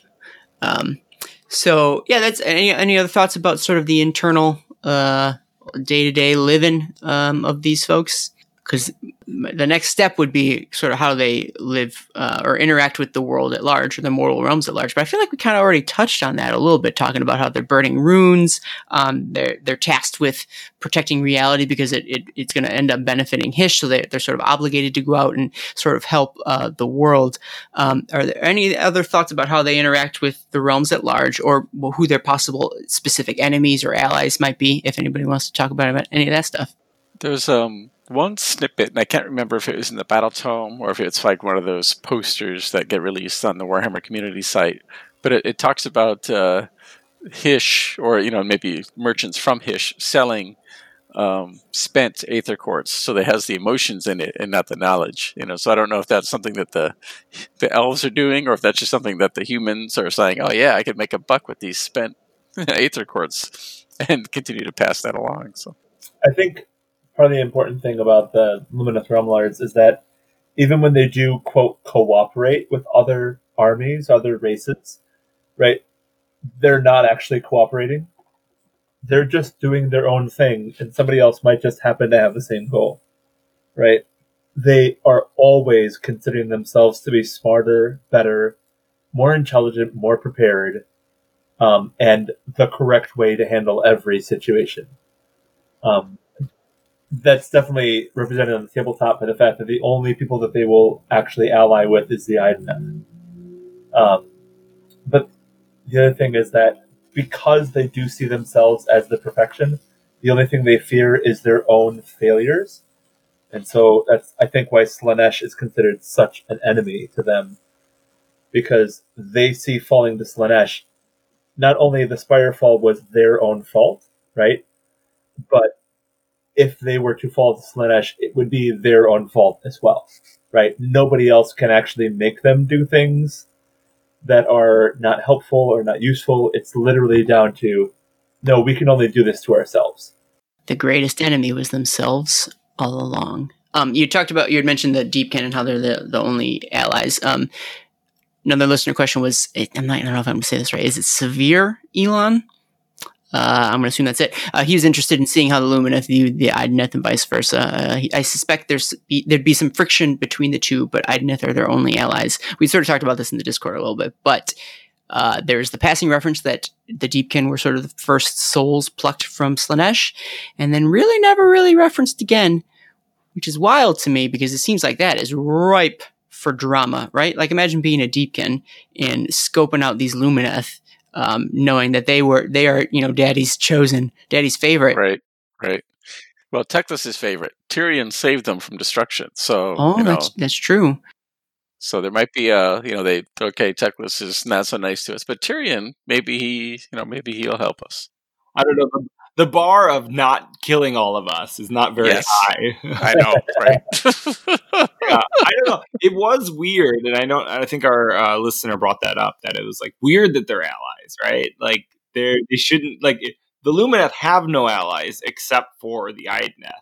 And they do have, like, they're the most similar culturally. Like they do have the same touch points, and they are like they do creators. Like, I think they could like talk to each other and they would understand each other. But I can't wait for that to be explored more, possibly in future publications. I mean, it would just have to be, right? Like it's such a prime thread to be tugged to see like the direction that they're going. And it's also interesting to me to think that, like, if you look at the Idoneth, they have a few sort of cultural callbacks to, and I guess the Lumineth do too, but like they seem to like venerate some of the old High Elfian, is that a word?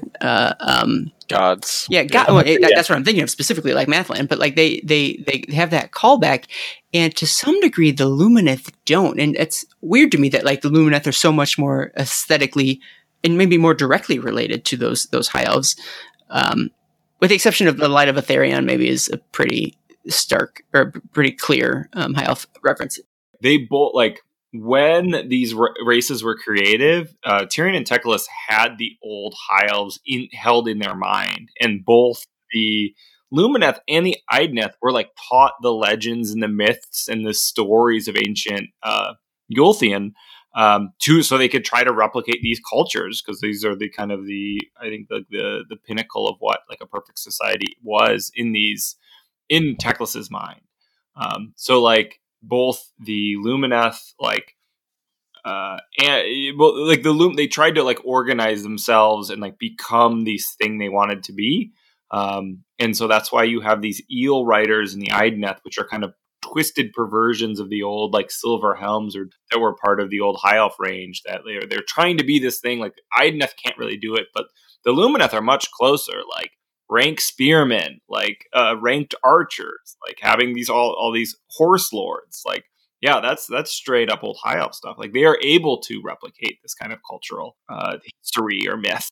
And it's kind of cool, at least to my mind, that like the Tyrion and Teclis were the only gods who seemed to try to do that, try to accomplish that. If you look at like Sigmar, he doesn't really seem to try to retain any of like that old world like style. Like Alariel doesn't really necessarily do that either. It's really to me it feels like it's a uniquely Tyrion and Teclis thing to try and recast some of that old world stuff into the present day, and maybe more will come of it eventually. But I think it's a good point because like the other gods like come like close-ish. Like they rhyme, you know. I think like the Age of Mist society that Alariel had Wanderers and Sylvaneth in it. It was probably nice. But like Teclis and Tyrion are like, we just want the same thing again. Give us the same one. Like we'll get there and we'll figure it out. And so it seems like kind of a very obsessive kind of thing to do. Yep. And are forced to change, but have some consistency too. I've got a hot take. You want to hear my hot take? I can't wait. Yeah. Let's do it. My hot take is that the Idoneth connection is going to be fully fleshed out when we get the River Temple. Oh. Right? We've got elves that are water. Yeah, they're both wet. Elves that are water. And I think there's going to be a much stronger tie. And we're going to see some actual like intentional connection at that point. So you think they're going to be tied together? Yeah, you got it. You fjorded that huge gap for me. Thank you. This is less fun because you can't see my face. I can hear it though. I can hear it. Oh, and I want to be clear. I'm saying yuck yuck not as like a laugh, but as like saying yuck twice. Yeah, this is literally a yucky thing. Yeah. All right, cool. So, friends, enemies, friends, friends becoming enemies, enemies becoming friends. I mean, there's certainly tension between all the Elven factions currently that they've built in, and I think we're about to get like a drop of that more information with the first Broken Realms book, Morathi. So, can't wait. But the table is set, but we don't really know what's going to happen. I so can't wait. That's the thing I'm looking forward to the most. I mean, we just found out about it, and it's the highlight of 2020 for me. I think that's not that impressive, actually, considering how 2020 has gone. So let's change gears a little bit and maybe talk about some. We sort of had brought up some of the units, but I want to hear what some of your guys' favorite units are. And by that I mean unit. We don't have time for multiples. Did any of them grab you? Did anyone grab you and shake you and say, "Hey, you must paint me, build me"? What caught your interest, Paul? I want to know what your fave is. I really like the Light of Eltharion. Eltharion has always been one of my favorite characters from the old High Elves. So he was Eltharion the Grim, and then during Storm of Chaos, we had this blinded Swordmaster miniature for a little while. And then he went back to kind of the way he was before a bit. And now we have the suit of armor that is embodied by this light that can telepathically communicate with the other Lumineth Realm Lords. And I'm interested not only because I think it's a really cool entry, but because of the parallel now that we have a blinded Tyrion and a being of pure light being Eltharion. So I feel like we've got a little bit of a parallel to the Storm of Chaos Eltharion going on a Tyrion. And one of the really interesting things to me about this whole battle, I'll be the judge of that. That's fair.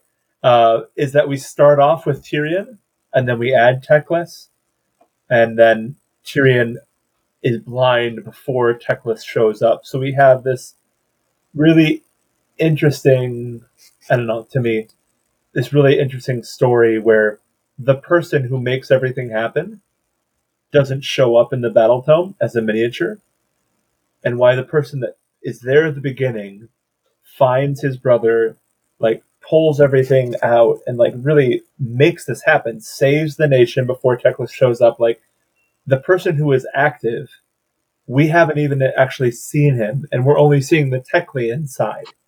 And so I'm really curious as to what the Tyrion miniature is going to be when it comes out, and how that's going to be affected, especially because if y'all remember in the old world, Tyrion took up the Sword of Cain and was like totally down with Marathi for half of the end times.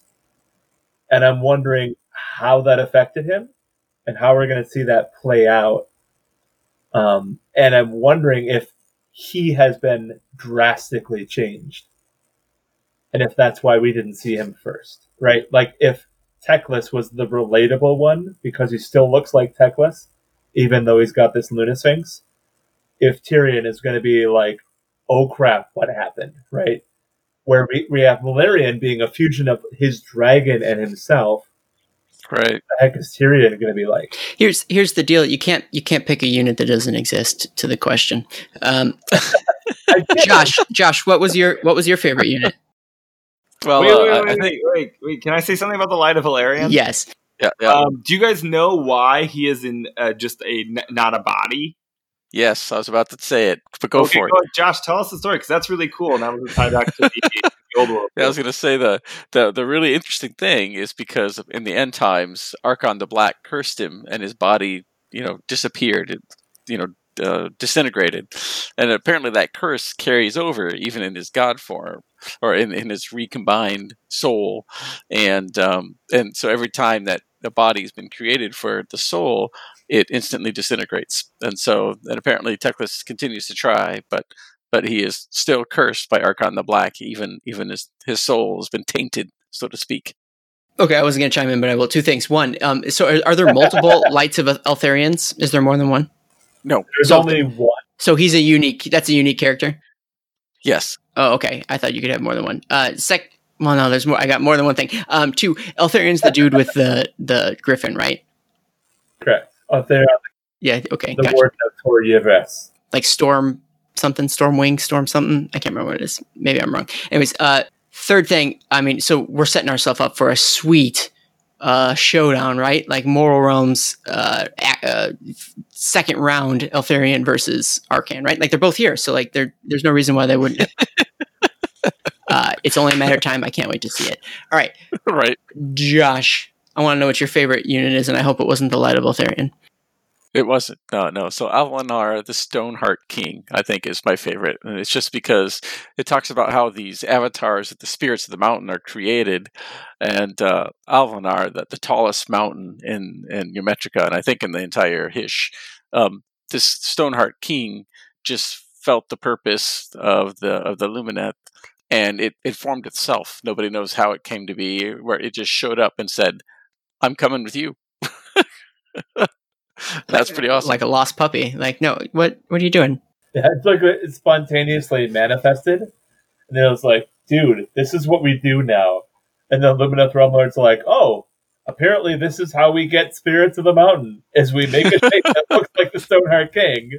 And then this whole process, and then the spirit, if it likes the body, will come and occupy the body itself. Cool. Let's just do that now. Actually, I've got a question. Yeah. What came first, the Stoneheart King or the other Alareth Spirit of the Mountains? Like, does he predate him? Because that would be awfully convenient that he spontaneously generated the body that looked exactly the same as every other Spirit of the Mountain. Like, yeah, you couldn't have done anything different. I recall that Avalanor showed up first. Okay. They started building the avatars after that, when they were like, oh, this is how we do it. Right? This is how we do it. Paven, we'll get to you in just a second. Yeah, there you go. Take your time, guys. Have Paven, just a second. No, but speaking of just the general spirit of the mountains, Excalibur Nick was asking, is there info about the spirits of the mountain appearance in the Battletome? He hadn't finished reading the book yet, but he was really curious about their composition overall. it seemed like there was a body built by Lumineth for the spirit. So just for the sake of our listeners, so how are these spirits of the mountain created? If you're not the Stoneheart King? Apparently, there's this. You use stone from around the mountain that's got a high concentration of aether quartz, but they also they give it sun metal armor, and it's highly resistant, very powerful armor, and they also incorporate microcosm of that particular mountain. They make the peak look identical to that mountain, and they have plants and substances that grow around that mountain on the avatar, and they include these little bonsai-looking trees, and try to make it look as close to that mountain as possible, and have elements from that mountain to encourage the spirit to incorporate it. Oh, cool. And so he was wondering, like, if that's the case, why would there be like real life fur and hooves and hands and things if it was purely a construct? And I think it was just maybe an aesthetic choice. They don't really talk about it as to like why they have like. I think it's magic. Yeah, a wizard did it. They also talk about the fact that the reason why they have this like yak/bull motif is because there is this animal that lives on the mountain that is immortal. Right, and it can be killed, but it doesn't die on its own. And so this yak, for want of a better word, actually is represented as the stillness, the peace, the longevity, and the stability of the mountain. Oh, that makes sense. Yep. So when Avalenor showed up, like, it's not only representing himself as the mountain, because he's literally got a scale model of the mountain that he is on his back, but then this living immortal body, right, of the yak that lives on the mountain that people commune with in order to understand what it is like to be on the mountain, right? I mean, in the U.S., we have mountain goats that literally just like can climb the smallest tiny spaces from birth and just occupy and this biological niche that no other large animal can occupy whatsoever. So to me, like, this was actually a super clear translation from something in our world into AOS, and I was like, oh, I totally buy that for sure. So yeah, right on. All right, Paven, what was your favorite unit? My favorite unit is the Alarith Stone Guard. I don't love the hats, but overall I think they're very cool. They kind of harken back to old sword masters, but instead of like swords, they have like big old hammers, and they just use those kind of blunt force weapons, which wouldn't be traditional elven weapons, but with like kind of a finesse and grace and an intentionality. And these are elementary warriors, so they devoted themselves to the temple, so they can make themselves hard or as immovable as the rock of the mountain, and absorb like kind of the onslaught of their foes, and then kind of change stance and then attack pack and drive their foes back. So it's a cool representation of these kind of these elemental temple warriors. I like these dudes, not because of themselves, but more like it makes you wonder what the other temple like units are going to be. Like, I don't necessarily care for these specifically, but like knowing that they're part of a genre of like elemental, like not worshippers, but people who are respected anyway. Yeah, monks. Just to see that, like, I want to see him complete the set. Like, I like knowing that they're part of a whole, which is right. Mm-hmm. And nobody asked, but I'll say my faves are actually the Venari Dawn Riders. Yeah, they're nice. Yeah, I mean, it's like a clean, like concise and sort of simple. I mean, it's not. It's incredibly detailed, the models, but like at the same time, it's a very simple concept. I think what we're seeing here in this Lumineth range is a lot of like high fantasy, fantastical, high elves turned up to 11 kind of thing. But like the Venari Dawn Riders are classic in a way, and kind of grounded in some sense, but still with a lot of like fancy frills that really make your classic cavalry still interesting. It really seems to straddle that line very well for me. So additionally, and kind of along the same lines, and sort of I don't want to use the word mundane because I'm sure they're magical light generating fighters as well, but it's one of the few times they actually see horses in the mortal realms. Like they're still part of like some of the old classic old world kits, just remnants of that.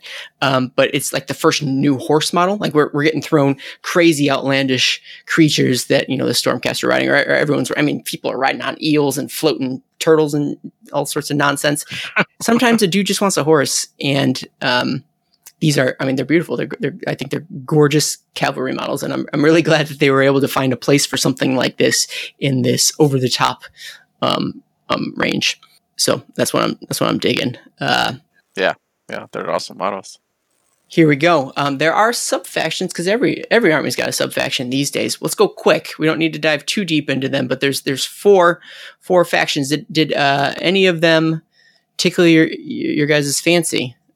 Catch your attention that you folks want to talk about? First come, first serve. Yeah, I'll go first. Yeah. I want to talk. Well, there's two I like, but I want to talk about Zytrek, which is the who knows how it's pronounced, which are the wizard one. So these are the mages, the most mystical, the most aligned with Teclis. Actually, the most aligned with Selenar. They kind of think that is where magic comes from, and Teclis is just kind of his buddy, which is kind of funny. The moon's friend. What I really want to use this as a segue to talk about moon factions. Because they are closely allied with the moons, specifically Selenar. And man, we have a lot of moon factions, and wouldn't it be cool if we had a moon war? So moon faction roll call. Aaron, I don't know if you want to help me, but I think you listed the ones that I know of. Maybe so certainly Zytrek from the Lumineth Realm Lords. What do you got? Are you just asking for me to name a moon? Yeah, I thought we could go back and forth in kind of a cute little moon thing. Sure. Okay, I won't steal the obvious one because I feel like you have a stronger connection. Yeah. But there's Lunagast, right? So that's like what is it? A ghost moon? Mad moon. A mad moon? Yeah, it sucks the secrets from people. Oh yeah, no. It's a secret stealing magic moon. Yeah, definitely a bad guy. The Gloomspite Gits have the Bad Moon, which is their patron, which is specifically mentioned that the Zytrek really don't like, and then they really want to get rid of this yucky moon, but they can't seem to figure out what it's doing. No one can. Yeah. So there is, guys, correct me if I'm wrong, maybe I'm just misremembering this, but there's also like a blood corn moon, right? Doesn't like Korgus Cole live on a moon? I think I looked it up. It's the Orb Infernia. Okay, so it's not a moon specifically, but yeah, it's a celestial orb. Yep. It's a sphere like in the sky that orbits. Yeah. So everybody's got a moon apparently. Are there more? Do you know of other moons? That was my exhaustive list. Sure. One thing about the orb, we shot a time cannon at it that sent it back in time. Yeah, that's true. That's the I can't remember what they're called, but they're an Akshi. The Prismaticon is powering one of the cannons. Oh, right. Yeah. That factored into a Soulbound campaign that I was running. Anyways, so we've now reached a sort of critical mass that it's no longer a coincidence, and it seems like they're building up to some sort of moon-related content. I mean, they got to be, right? How are there so many moons? If not, we're making one. Yeah. They're really. I mean, they just went back to that moon well a lot. The Lunar Wars. The Lunar Wars. Exactly. Sounds like a 40K thing, not a AOS thing. All right, other sub-factions that folks want to talk about. I really enjoy the Iliatha. They're the absolute worst, but I'll let you go first. That's fair. So the Iliatha are led by a bunch of women who really are like, dude, we're a dying race, right? So this is the opposite of the Old World High Elves. Whereas the Old World High Elves were like, dude, we're a dying race. Oh, well, it is what it is. Direct quote. We'll kind of move forward. Yeah. So this one is, we need to have more kids, more elves, more everything, right? So this is the one that's far more about propagating more of the race. And so we have this childbirth is a huge, important thing for them, right? And the people who are the most honored are the women who have had the most children. And then we also have this really fascinating high fantasy idea of cloning. So you clone yourself, right? And that's where we kind of dive back into that story where the clone was on one side of the Age of Chaos, or the Realm of Chaos, in one in the realm of Hysh. And so the Iliatha are actually the reason why Slaanesh was able to invade, because they cloned and cloned and cloned. So instead of just having 2, you would have 3 or 4 or 5. And it says that their experiments actually caused a wrench in reality, which is where Slaanesh came in. And that no one will talk about it, right? Anywhere in Hysh, everybody's just like, we don't even talk about that. That's not even the thing that we bring up. This is so beyond what's going on. It's in the past. Exactly. And the past can't hurt you. Exactly.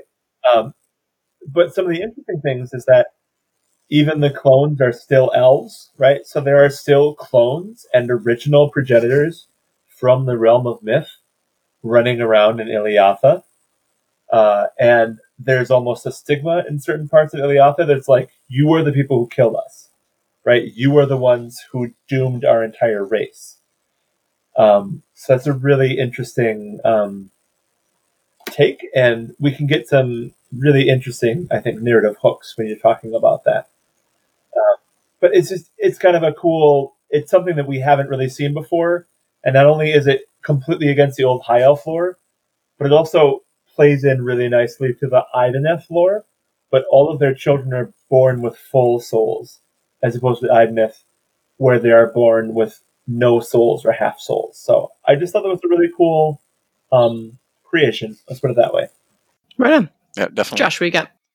I actually liked the Iliatha too, because it was a really interesting concept. But didn't you hear me? I said they were the worst. No. In terms of genetics is one of my bachelor degrees. So the cloning and genetic engineering is all. I was like, listen, yeah, I get it. Failed genetics once, and I had to take it a second time.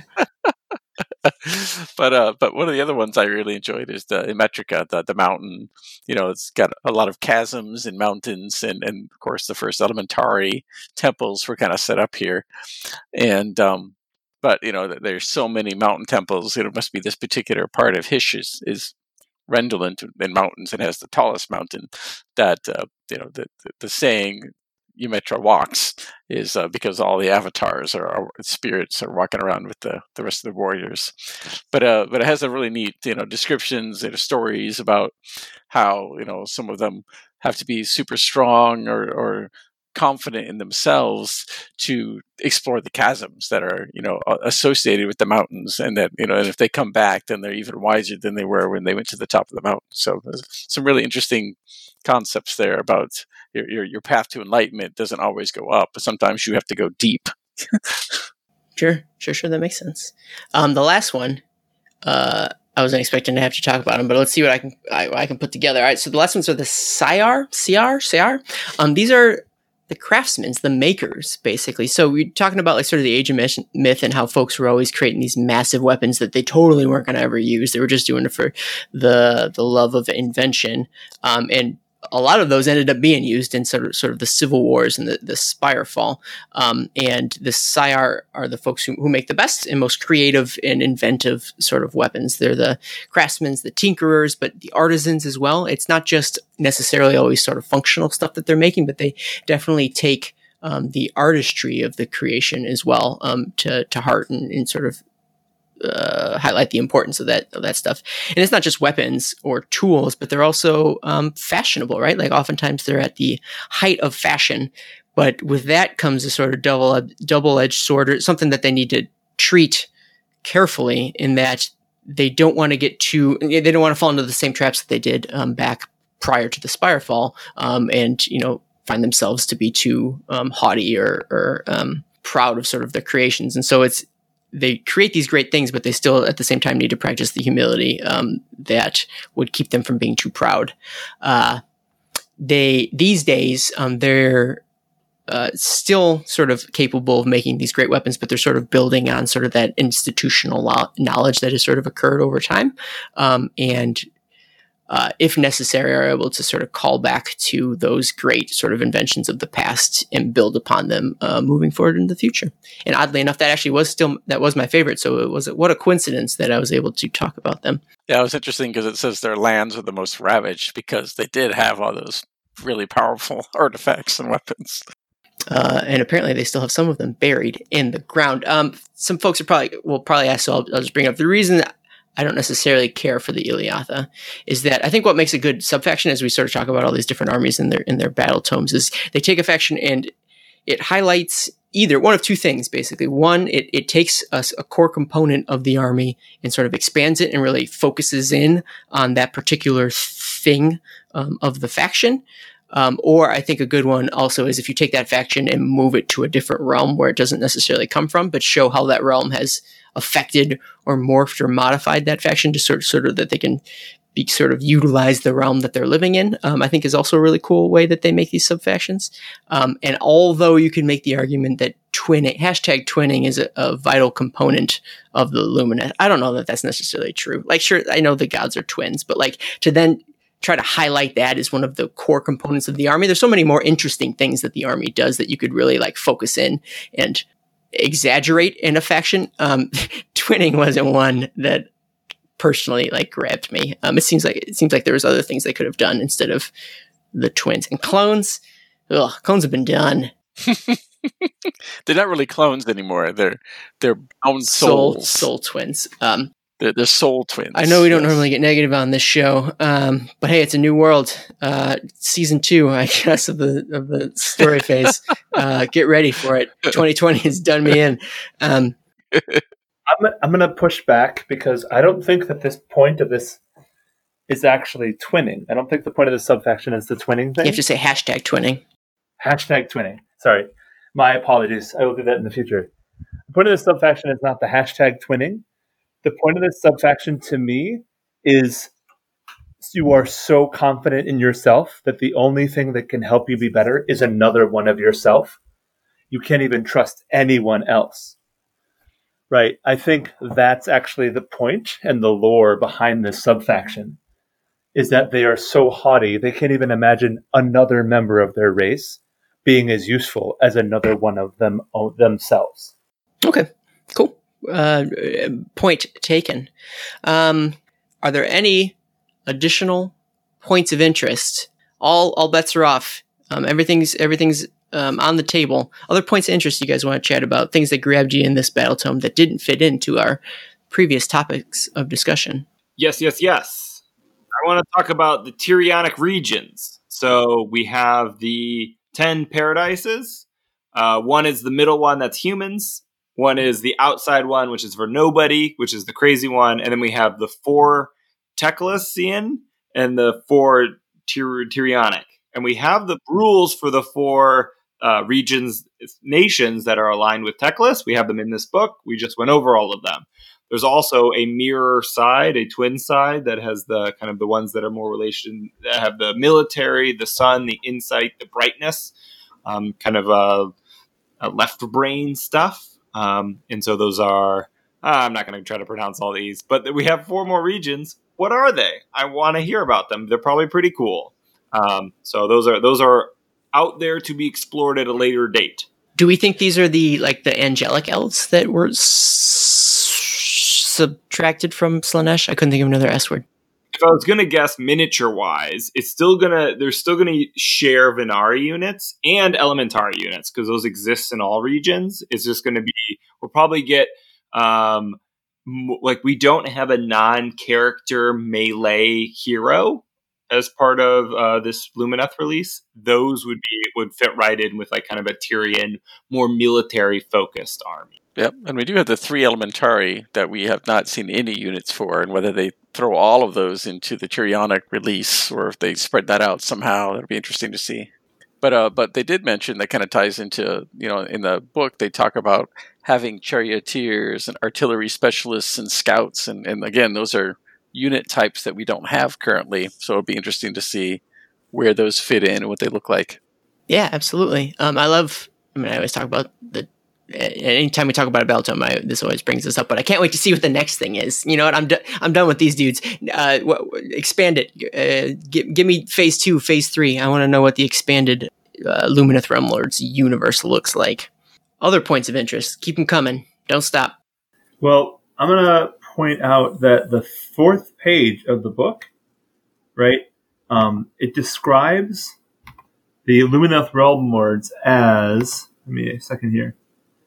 The Realm Lords, Lumineth call themselves for their mastery of the lands as unrivaled. These numinous beings, the elven scions of the twin gods of Tyrion and Teclis, have scintillating magic in their blood. Right? They have dwelt long in the hush, the realm of light, where enlightenment and skill saturates the very air. The Lumineth have absorbed so much of this innate potential that when at war they glow with lambent power. To face their warhost in battle is to face a barrage of magic, a forest of blades, a crashing assault of elemental wrath.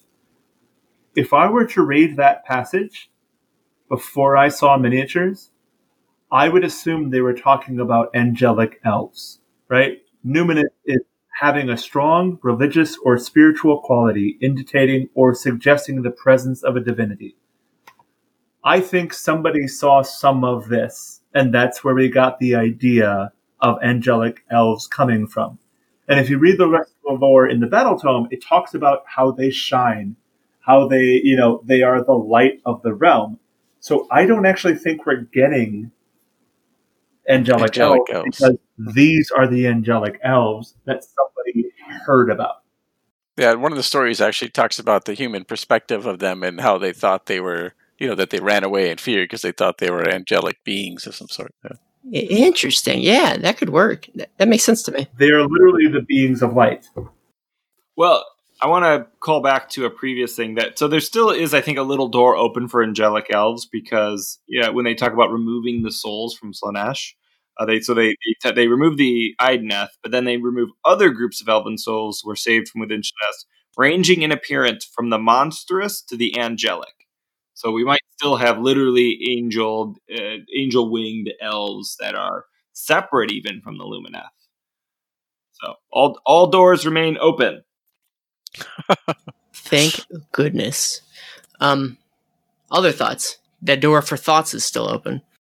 Because if not, I'm going to jump into listener questions. Here I go. Let's do it. Let's do it for the fans. Can't stop me. All right. So, Coyote, actually, we kind of just touched on this. I'm sorry. I should have brought your name up first. But he was asking, I would love to know what you guys think about the Teclian or Tyrionic division between the Lumineth and whether future releases will see more revealed about Tyrion and his role for the faction. I wanted to read that whole question to give you credit for the question, but I think we probably just talked about it. So refer to the above.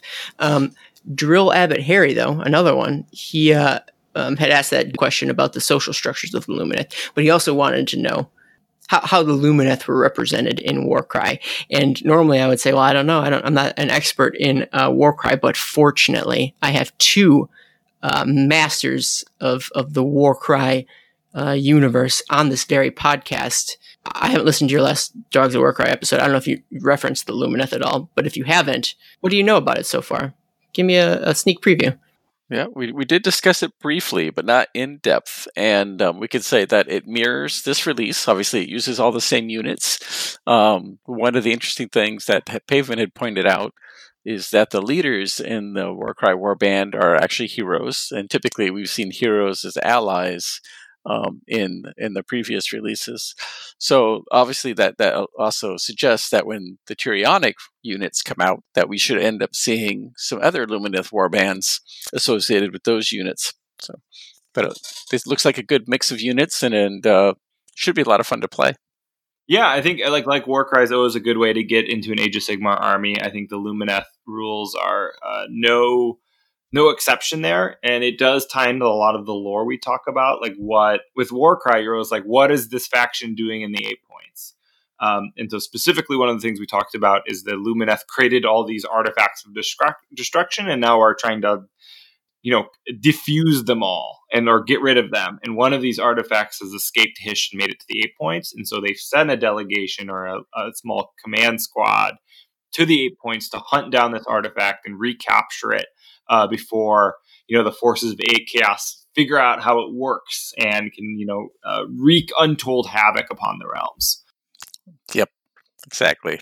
Very cool. Very cool indeed. There you have it, folks. You don't have to listen to the most recent Dogs of Warcry episode. We've covered it here.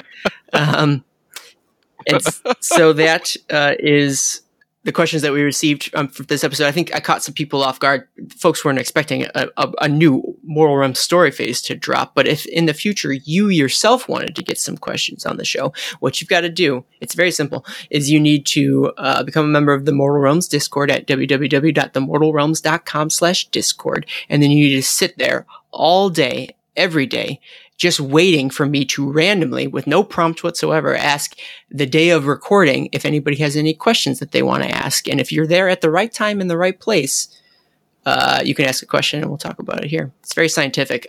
So that wraps up those questions. One of the last questions I'll ask before we get into our maybe review and highlights is, not questions, but points, is, are there any Black Library examples for folks who want to expand their horizons on this army? Where would they get some juicy story-based information delivered by Black Library? Where would they find that? Does anybody have any thoughts? The answer is simple. There's only one answer. Aha! It's Realm Lords by Dale Lucas.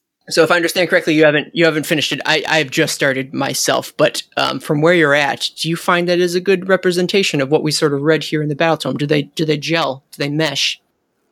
Yes. Cool. Glad to hear it. I'm going to, the way we always close it out, does anybody have, it's a review. It's a weird thing to review because it's not really a novel. Like, it's hard to like review the prose, but final thoughts. Everybody's got to give a final thought before we wrap this thing up. We'll go in order. Paul, you got to go first. Show them how it's done. So I would have to say that I really enjoyed this Battletome, especially for giving new content about a race that we've not heard about before. Compared to the OCR Bone Reapers Battletome, which was far more of a personal history of Catacross, this felt a lot more far-ranging, and it filled out the universe of the Lumineth, and particularly of Hish. Like, I would say at least 50% full. So that was a really good accomplishment, and I feel like I have a pretty good handle on the Teklian sphere of Hish. So that was probably a lot more than I was expecting to get out of reading the Battletome for an army that only has 10 units. So I think it was very successful. And it fits in well with some of the other lore that we've seen in some of the other Battletomes. And like you said, it seems like an understandable reason why we haven't seen them before and why they would choose to show themselves now. Cool. Right on. I believe Josh is next. Hit me up, dude. Yeah. Paul summarized it very nicely. And so I'll just add that I too was pleased. You know, that's got a very deep lore section and a lot of information about the Lumineth and Hish in general. And I think that the tie-in to the elemental spirits of the realm was a really neat involvement. You know, because we have spirits in Gyran, you know, but they're kind of earth spirits and with Ilariel. And this is a whole different aspect to that, where it's the realm itself. And I thought that was a really neat, I don't know, but what the best word for that is, but a concept to have incorporated into a faction like that. And the fact that you know they have aspects of the previous elves, you know, the faults that had the previous elves had before, but they've changed and they've grown and they've learned from their mistakes and are evolving to something differently, even though they still have some of those faults going forward. Right on. Cool. Pathan, what do you got? Okay.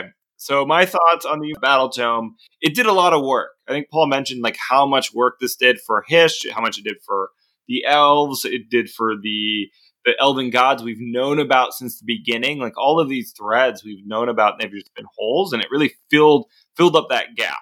Now I'm super excited now that like all of the scaffolding is placed to drill down in these places. Specifically, I'm excited for seeing how the Lumineth interact with other members of the Order Pantheon or the Order Alliance. Like what's going on in the center of Hish? Like that seems like a real melting pot of different cultures. What's, you know, how they interact with Stormhost? Are they Storm Keeps getting put up? Like where are the different lines of tension? So that's it. Finn, period. Right on. So from my review, man, I literally just said I knew it was coming. You guys basically, it's hard to go last because you guys have said a lot of the things said everything. You said a lot of the things that we're saying. It's you can envision a scenario if you're GW, you just look at this range and try to decide. All right, so we've got high elves. What do we do different? Like how do we respect the past, but at the same time move forward? What's the direction we go that fundamentally changes these things and makes them uniquely Age of Sigmar? Elves basically. And so they take the foundation of the high elves and what direction can they go? Like what route can they take to make them their own unique thing? And so they've I'm hesitant to use this phrase, but I'm going to for the time being. And they tack on the elemental aspect. And although I see the direction that they're going, and I understand fundamentally why that's a component of Hysh, why they're attaching that enlightenment aspect to it, because that is always been a component of the realm of light, right? Is this enlightenment, and what does enlightenment mean in sort of a physical day-to-day aspect? And that's this climbing the mountain monk-like mysticism, and that's the direction that they've headed. Right now, to me, it does kind of seem a little tacked on or superfluous, or it seems very clear that they were just trying to try a new direction. But I think as time goes on and they start to contribute more and more to that foundational mysticism and sort of steer farther away from like the magic as sort of a classical sense and towards the elementalism, I think if it gets fleshed out and we get to see more of the river and the zenith and the wind, and it becomes much more of a hallmark and not sort of a gimmick, I think I'll be more on board in the future. So basically what I'm saying is it's fine the way it is. And the models are gorgeous and I really like what they've done aesthetically. If they are going to go that elemental aspect, I think they really need to dive into it. And I want to see more of it to sort of solidify that as a full functioning component of this faction. I don't know, maybe Paul just said it, that the range is kind of small. And so I need more to really get a better feeling of what this army is going to be. But I think it's a great start. And I love armies that sort of contribute and fit into the timeline as it exists currently. And I think it's going to be very clear moving forward that they're going to contribute a lot to the direction of the stories that we see moving forward. It seems like they are going to be major players in the same way kind of that high elves ended up being in the old world. And so because of that, I look forward to it. I love the movers and the shakers. So that's what we've got here. Any final thoughts before we close it out? Here I go. It's time for our reforging. But Sigmar willing, we'll be back soon.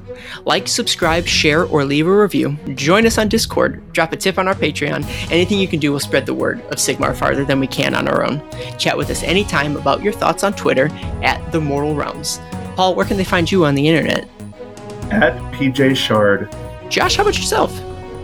At J.E. Arrington. Pavement? I'm not on Twitter really, but I'm like sometimes in the Discord.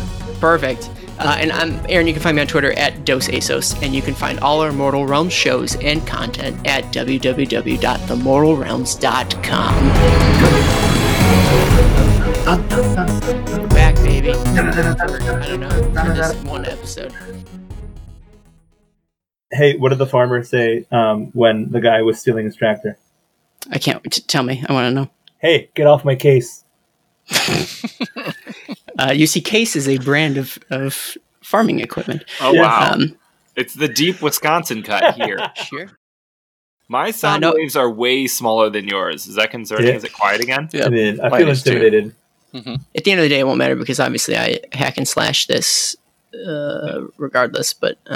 I do feel self-conscious about my tiny little lines, though. I know, right?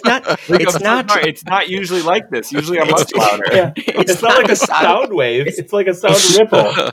It's not the size of the sound waves. It's just really, it's really late at night, you know, and I just can't. And it's cold in here. It's cold in here on these sound waves. Is there anything else we want to talk before it leads into the capture of Slaanesh? No, Aaron. That's about it.